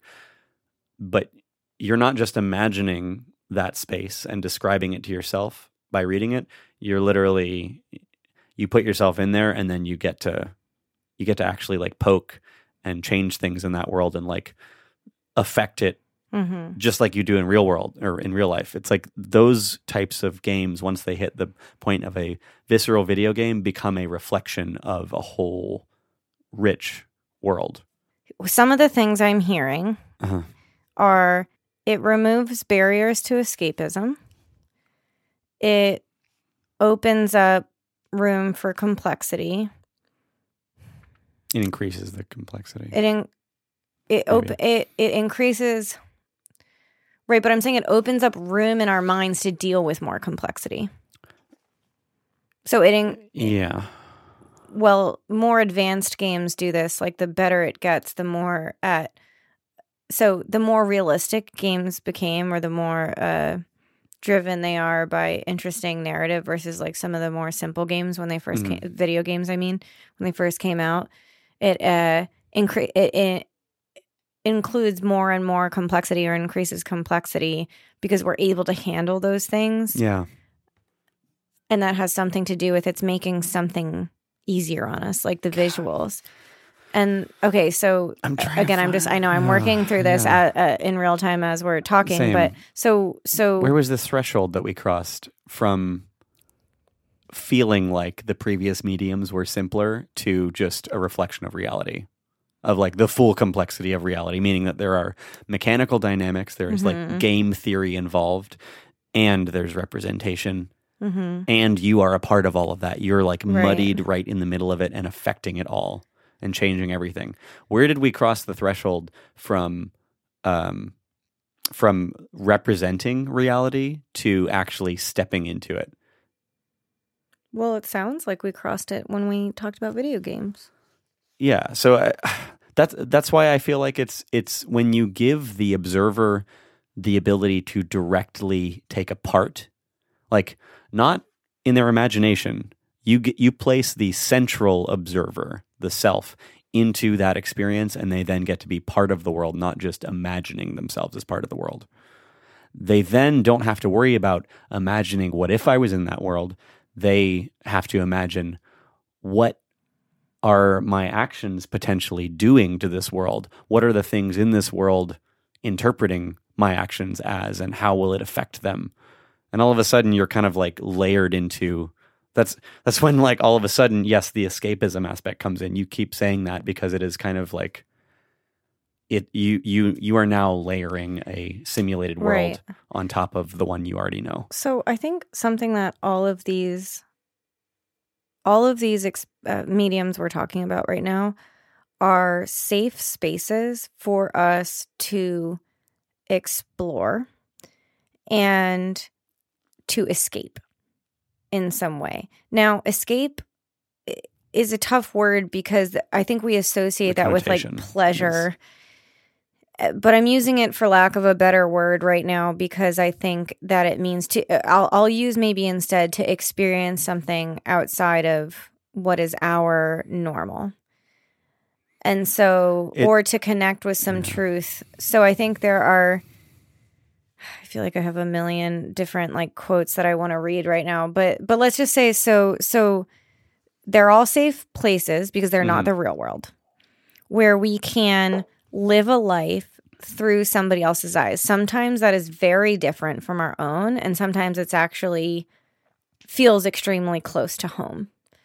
So either we connect with it because it's close to home, or we connect with it because it gives us a view or a perspective on the world where we get to be James Bond And we don't get to be that person in real life. But it's a safe space to actually explore what it's like to be that person, or for things to reflect a certain truth back to us that we kind of already know based on our own lives, but it feels like solidarity that somebody else has gone through it as well. Yeah. So what games do in that safe space is they allow us to try to have control, or give us a place, and I'm not just talking video games. So they give us a place where we have very clear goals most of the time. I mean, obviously some games are a bit loose about that, or they let us explore more. Yeah. But a lot of games give us clear goals, give us a clear, like, who wins, who loses. They give us an understanding of the rules. And we like rules and controlled environments and a feeling of control and agency where we can then control an outcome where we win. Even in games like Skyrim, where it's a whole simulated world, it is still, there are so many elements built into that simplify the difficulty of understanding in real life. Yeah. Because you take a quest or something and you go and do that thing, and then you accomplish it, you bring back whatever you gained from that, and you've accomplished something. Or there's a storyline, there's like a central theme that you go through, and you manage to affect the world, and you can see that happening in some visceral way. Whereas reality is not always that satisfying in so many regards. Yeah. I think that I had talked before about those 3 things. It was someone had written that there's psychological needs. One is autonomy. One is relatedness, or however he framed connection, it. Maybe they said it differently. But. Right. And one was control or agency in life. Right. Like to know that what you do matters. Yeah. And that, and that you can affect something. And so I think that movies and books, they don't give us any control. They don't give us agency. We know this for the most part. But they do give us connection, where we can feel like related to the people going through whatever they're going through. And maybe maybe it relates to that whole autonomy thing, where we feel almost some freedom in that quote unquote escape, where we can like go be something without the actual repercussions of being that thing. And or go see what it's like to see something we don't normally get to see, like experience World War II when we didn't really experience it, and in a safe way. And so what games do is they add that layer of, or video games at least adds that layer of, okay, so in that same safe space where I can escape into this world and I can live vicariously, or I can connect with this thing, also I'm going to add even more where I can control it in a safe space, and there's clear rules, and I can win or lose, and I always know that there's a way to win, which is one of the benefits of games. Like you almost never have a game where it's like I'm sure one exists, but it's like you don't you lose, but you know there's a way to win, which is something we don't get in real life. We don't have that feeling. We feel like we're winning or losing, and there's nothing reassuring us that we can always win, where games give us that control.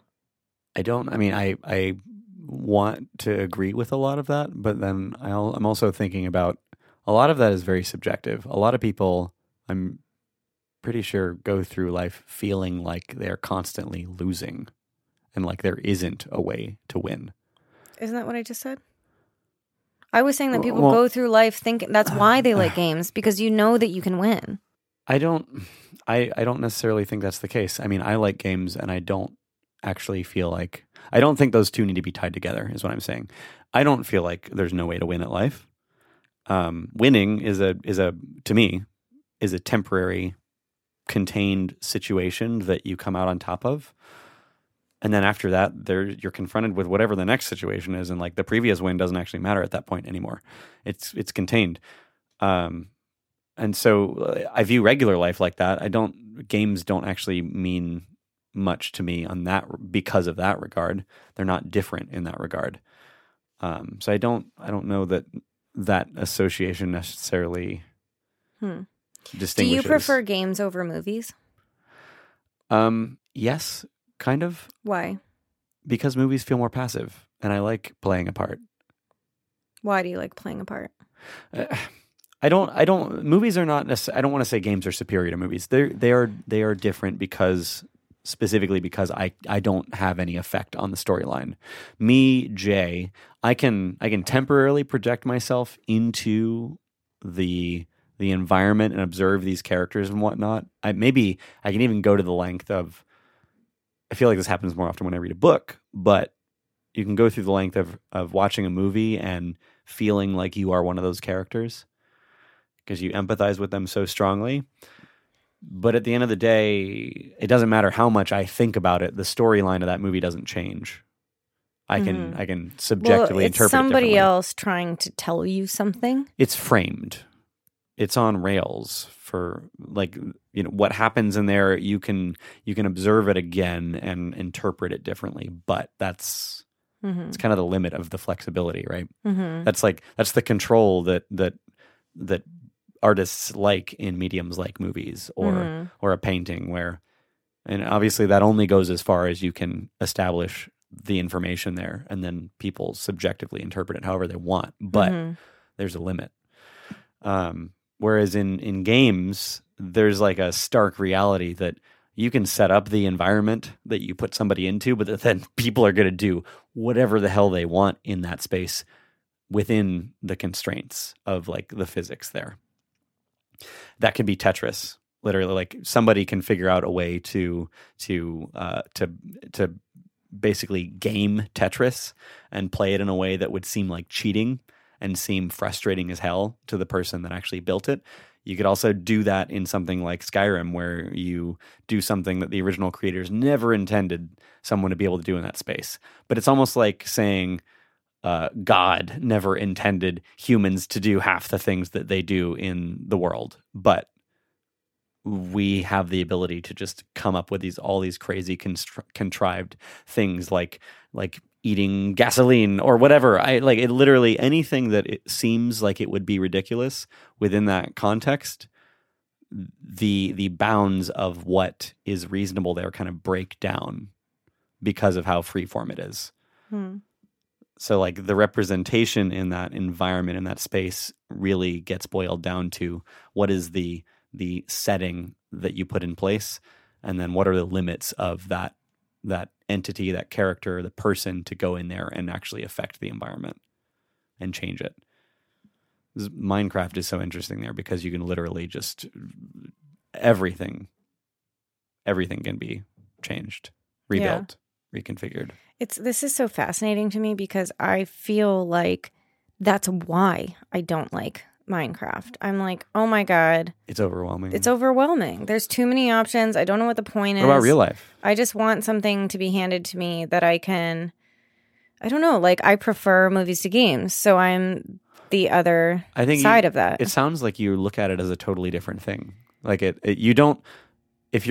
sounds like you have one particular thing that you get out of movies, and that's not what you get out of games, which I don't blame you for. I don't think they're the same. Well, just to think this through out loud. Yeah. So there's, so as you were saying that, I'm thinking about how video games, if we talk about some other lens and the million lenses we're looking at, there's like effort.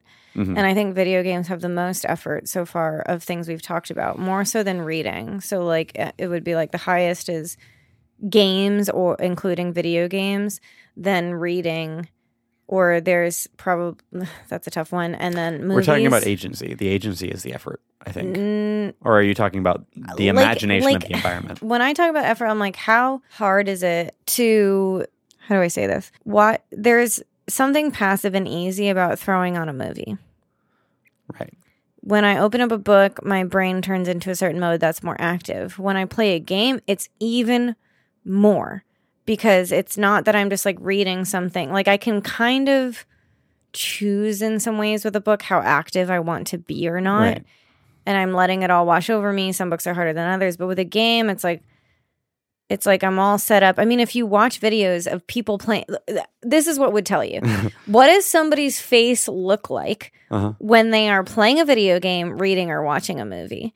And I swear, playing video games is like the obvious, like people's faces look like they are in pain half the time, or like they're laughing, like they're going through a lot, and they are very focused. And there's actual proof of this. I think this woman did this who, or at least she talked about this. We can link it, but there was this talk about how games move us. I'm blanking on the woman's name, but she also wrote a book about this, and it's pretty fascinating. And in her talk, she shows some other study about somebody videotaping people playing games, and their faces just look like crazy. Yeah. And just by that, it's like you could argue that video games take more effort, or they're more involved just by how our faces look when we're playing them. I feel like it's probably an oversimplification, because I would immediately want to know, what kind of games were they playing in that research? Were they playing something that took a lot of focus? Because it does not take a lot of focus to wander around an open world video game.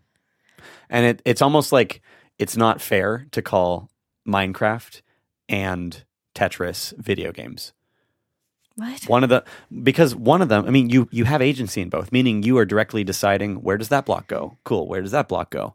And then in Minecraft, you're also, funnily enough, you're also working with blocks, because the whole world's made out of blocks, but it's so much more free form, and you can do anything. You can not focus. Half the time what I do in Minecraft when I play that is just wander. I'm like, wow, it's so pretty. Look at that giant valley, and like, oh my gosh, there's crazy mountains over there, and whoa, look at that cave. Holy shit, this is amazing. Or other times I am very focused because I'm trying not to die by being eaten by skeletons, or like I'm trying to very carefully place some blocks to build a mansion. Even the way you described exploration sounds like way more effort to me than watching a movie. And here's why. You're already deciding which direction you're going to walk in, and like observing things in each area and deciding a feeling about it, rather than being presented with just like a shot of what you're supposed to be looking at. What do you mean what do you do? What do you do in real life? No, what I'm saying, I'm not talking about real life. I'm talking about the difference between movies and games. That's what I'm saying, is like, do you... In real life, yes, it's literally harder to walk around and explore and look at caves than it is to watch a movie and sit on my couch eating popcorn, drinking wine with pictures presented to me. Okay, yes. Okay, yeah.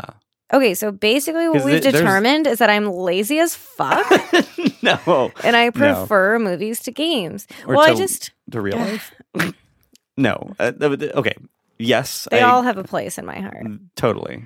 I don't want to say one is superior, inferior, whatever. But the difference there is that, like, in real life or in a game, you have to decide at some point, I look that way. I'm going to look that way. What am I going to do? I'm going to focus on that block. I'm going to focus on that block. Cool. Movies or even books, you don't decide in a book that you're going to describe that other mountain range over there, or that you're going to describe the character doing a different thing.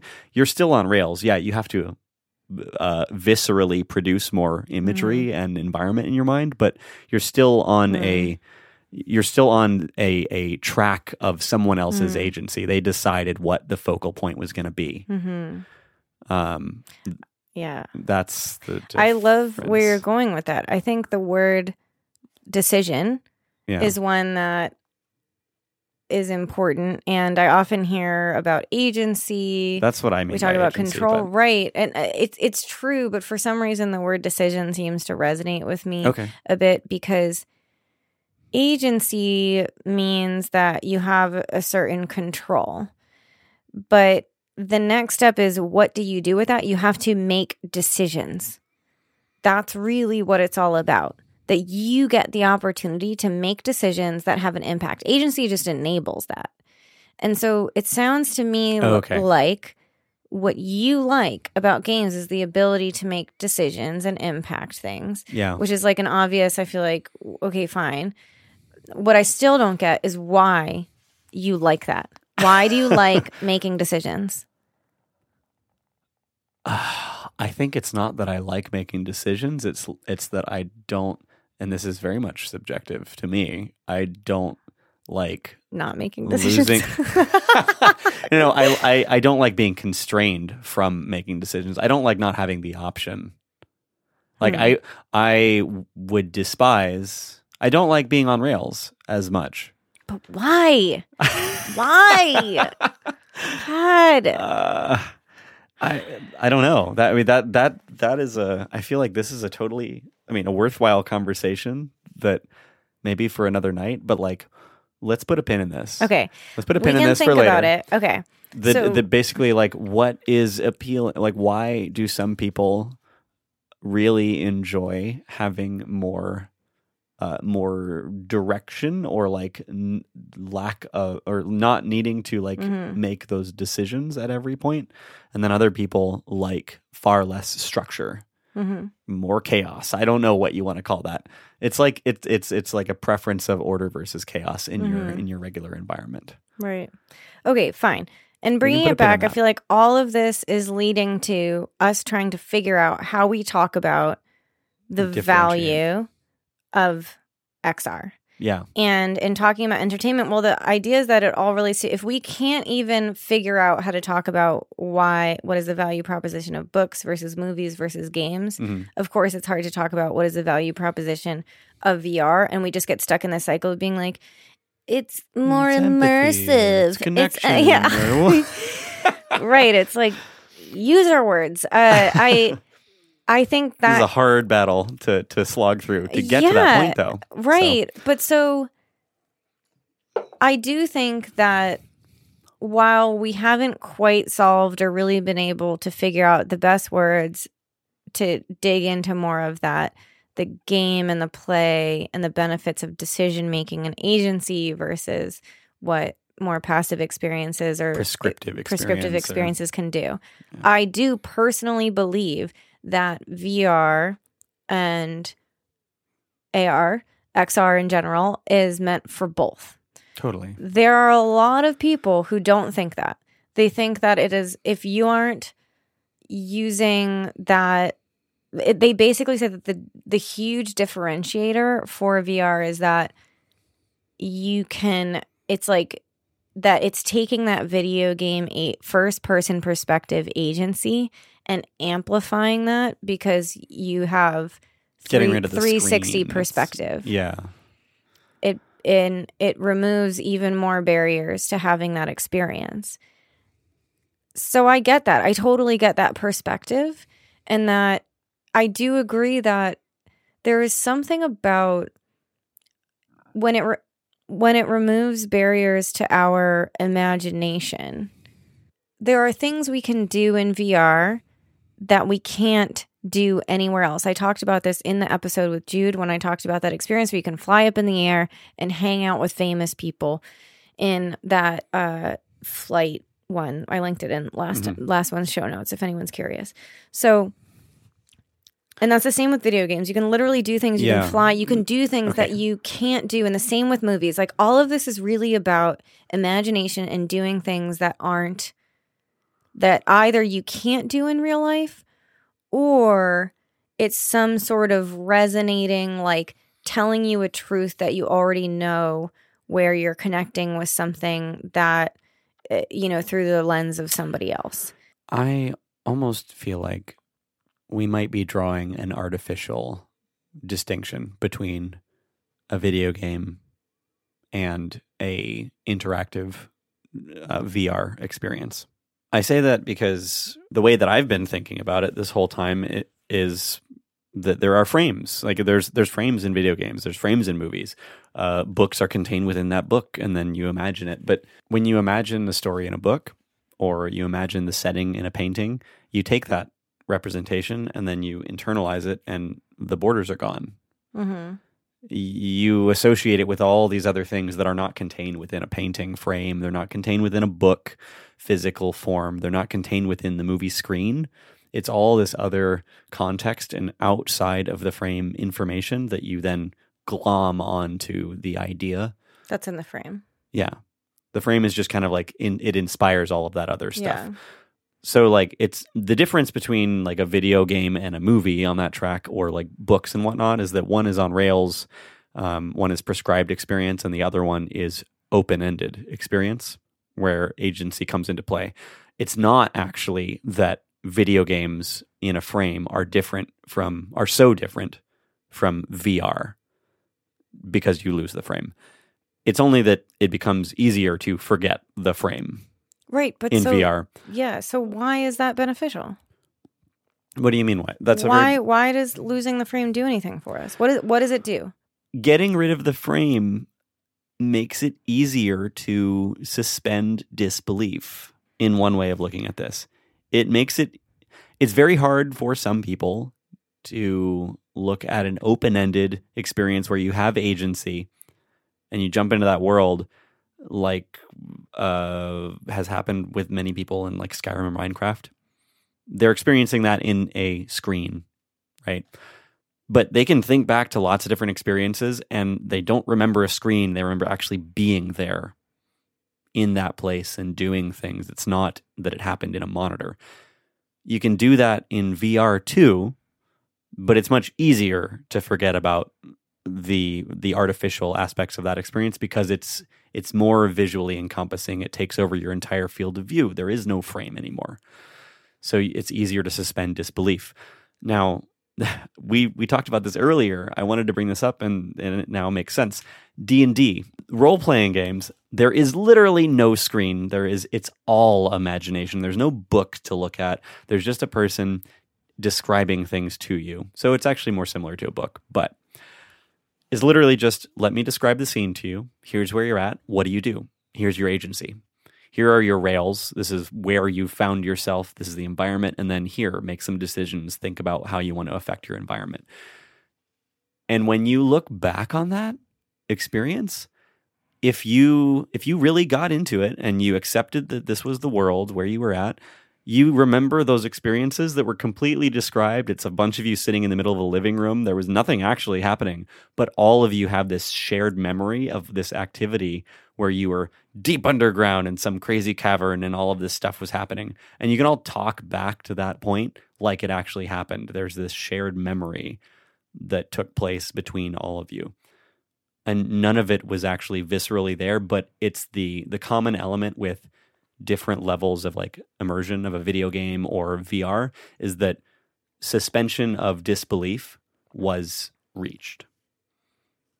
It's a lot harder to do it in that perspective. It's a little easier to do it in a video game because it's just presented to you in some capacity. And then in VR, it's even easier because your whole field of view is taken over. Maybe you're getting auditory feedback as well. Maybe you're wearing a haptic suit and you literally feel it.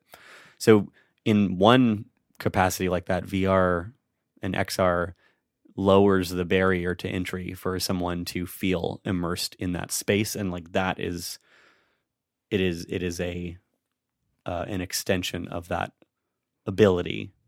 In total agreement with you, one of the things that pops into my mind is that you stop having to pretend you're actually doing something. So in the D&D example, it's like, imagine you're in this scenario and you describe it and everyone's imagining that scenario. And then in VR, you're saying, no, literally, we are in this spot. Look around. There's the castle. There are the goblins. We need to get past whatever. Yeah. So I totally agree. We could paint that same picture in every single tier, every single setting, like D&D, video game, VR. Same setting. Yeah. I mean, that is always the case to me. I've always gotten super frustrated when people are like, oh, but why VR? Or why would you do that in this particular medium? It's like, what you just said is totally true to me, which is that you can do a scene in all of them. Yeah. You can apply it in any way. And I'm sure there are pros and cons to all of that. Like, when you're reading something, you get so much description that it makes you think about things or picture things sometimes even better than when you're just looking at them, because you're appreciating the way in which somebody decided to describe those things. Yeah, maybe you're getting more immersed in it than when you were just looking at a screen. Right. So I agree with that. The suspension of disbelief, and that you stop having to pretend, you get to actually do something.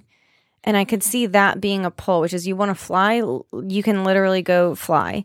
You want to, I mean, and I think that with it's harder. It's a bit harder for me to try to find the right words to describe that difference between video games and VR, because you can do all those same things, but you don't get so a great example actually might be a roller coaster. You can't do a roller coaster in a video game and get that drop in your stomach, but you can in VR. You can a little bit. But it's like no, you can 100% get that feeling. Totally. I totally agree with you. Because at that point, it's like, it's just how much of your field of view needs to be tricked for you to start actually physically feeling sick. Right. And I mean, you can get up really close to a monitor and obscure enough of your view with the perspective of going down a hill or dropping off a cliff, falling, whatever, that your brain will start to imagine that's what's happening. It's like in those IMAX theaters, it does that. Yeah, there was a really good article on this of there is the uncanny valley where you kind of get to a point where the reality, the portrayal that you're looking at feels really, really close, but it's just not quite close enough, and you're just like, that's not real. Yeah, something about that is off. It's just not. It's so close, but it's not there, and therefore I am going to disbelieve what's happening. And then the article's whole point was that there is a second valley after the uncanny valley, and that is one in which it becomes so real that you can be aware still that you're in a simulated experience or something, and then go a little bit further, and all of a sudden you're not able to disbelieve what's happening. Your body literally responds as if it's real, and you can't stop that. It's so much suspension of disbelief. So much suspension. Which, by the way, we do actually talk about that article also in an upcoming episode. But right, we did. Yeah. Oh, that's awesome. So that's more context there. Yeah, a little. So little plug. Okay. I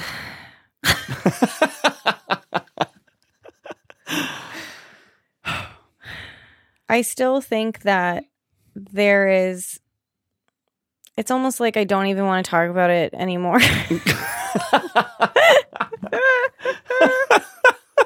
Fucking tired, man. Oh God, what was?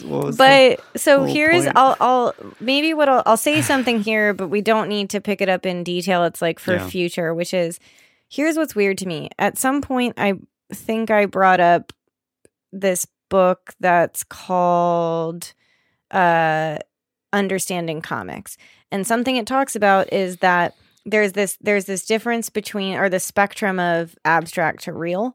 And we like stories that give us space to like space between the panels, like in comic books, where we can fill in our own story. So in that sense, too abstract, we can't follow it. Too real, and we can't insert ourselves. So sometimes when you talk about that filling in that blank and making everything real, where there is no, like, the frame has given us those panels in a way, and we fill in everything else. And with books, we fill in a lot in our mind. And then with VR, like, if it's all being filled in, well, then you could almost argue that could be a bad thing, because it's like that the valley after the uncanny valley, because it's like too prescriptive. It's too prescriptive. That happens with regular stories. Like, if the story is too predictable, you literally are able to anticipate everything that's going to happen, and you realize you're observing a story. Right. Again, you get pulled out of that immersion, and your disbelief comes back, and you're just like, this is just a story. This is stupid. Look at all these plot hooks and whatnot, and like all these different literary tools that they threw in there, and this is so fake and contrived or whatever. All of a sudden, you're not able to be immersed in it anymore because it's so prescriptive that you realize you're on rails. Yes. Interesting. So I think there is maybe an element of surprise here that you're talking about, where I like being on rails when I like the movie, when I'm like, ooh, what's going to happen next? Yeah. Or I'm just so into it, I'm just very involved in what is going to happen to this character that I'm living this through, the main hero. So now when you get into something like video games or VR, if there's so much filled in for you in description about the world, or you can actually live in it, it maybe takes away certain elements that you fill in, and so then kind of going back to that hierarchy of needs, it's like, okay, so now that you have all that, you need something else. You need that control and surprise based on what decisions you make and that agency within the world that you have where you can impact that world. It's like you need something more now. In something like Minecraft, there's actually lack of prescribed story. Yeah. There's lots of gamification. There's lack of prescribed story, though, which if you compare it to like regular life, there is lots of gamification. There's all kinds of different incentives and motivators that you encounter that push you and pull you in different directions. There's also when I feel like we deal with this all the time. Like when you enter in a situation where you don't know what the direction is, you don't know where you should go next. You don't know what your purpose is in that space. You're so overwhelmed by all the new information that's when you run into things like imposter syndrome because you don't know what your value is. Or you feel super out of place because it doesn't feel like your purpose is actually aligned there. Or you don't have direction and you just feel really anxious that you're like, where the hell am I even going? What am I doing right now? What does any of this mean? That is something that we do get relief from by watching or reading through a story that it's that balance of just prescribed enough that you feel like there's a direction, things are going somewhere, but it's not so contrived that you lose the ability to ignore that structure. You lose the ability to imagine that this is actually a real world. And suddenly you realize, oh, no, somebody built this. Like this is all just architected from the top down. Yeah. Okay, here's what I want to do. What I really wanted is to come to some sort of conclusion. Yeah, and I feel like I just have 5 million more questions. I need to re-listen to what we've said. We need to whiteboard some diagrams. We do. You want to do like thoughts on thoughts on thoughts? Yeah. Well, I think that this should be to be continued. Totally. Because first of all, we're tired right now. Yeah. And there's a lot to think about. I'm also very curious to hear from people listening. Yeah. Like, I just want to know people's thoughts about this and if they have language or ideas that might help us work through this and really figure out how do we talk about the value of XR through examining how do we talk about the value of other related mediums. Because we need to understand the foundation before we understand the rest. So because it's not so much what is the value of XR. It's actually more of a question of what is the value of mediums of gameplay and storytelling in general. Or related, okay, well, what is the value of connecting with nature? Now let's add to that. Okay, so if you do something like that through this type of medium, then what is the same or different? Yeah. So I feel like we tried to tackle a lot, and I think we made some progress. Yeah. I mean... I feel like I'm in a very different mental space than I was when we started. Yeah. So, okay. This is to be continued. Totally. We'll re-listen. We'll work through it. We'll continue working through it. And I think also our conversations, like the continued discussions we have with guests, is going to help us as well. This will be a continued refining process.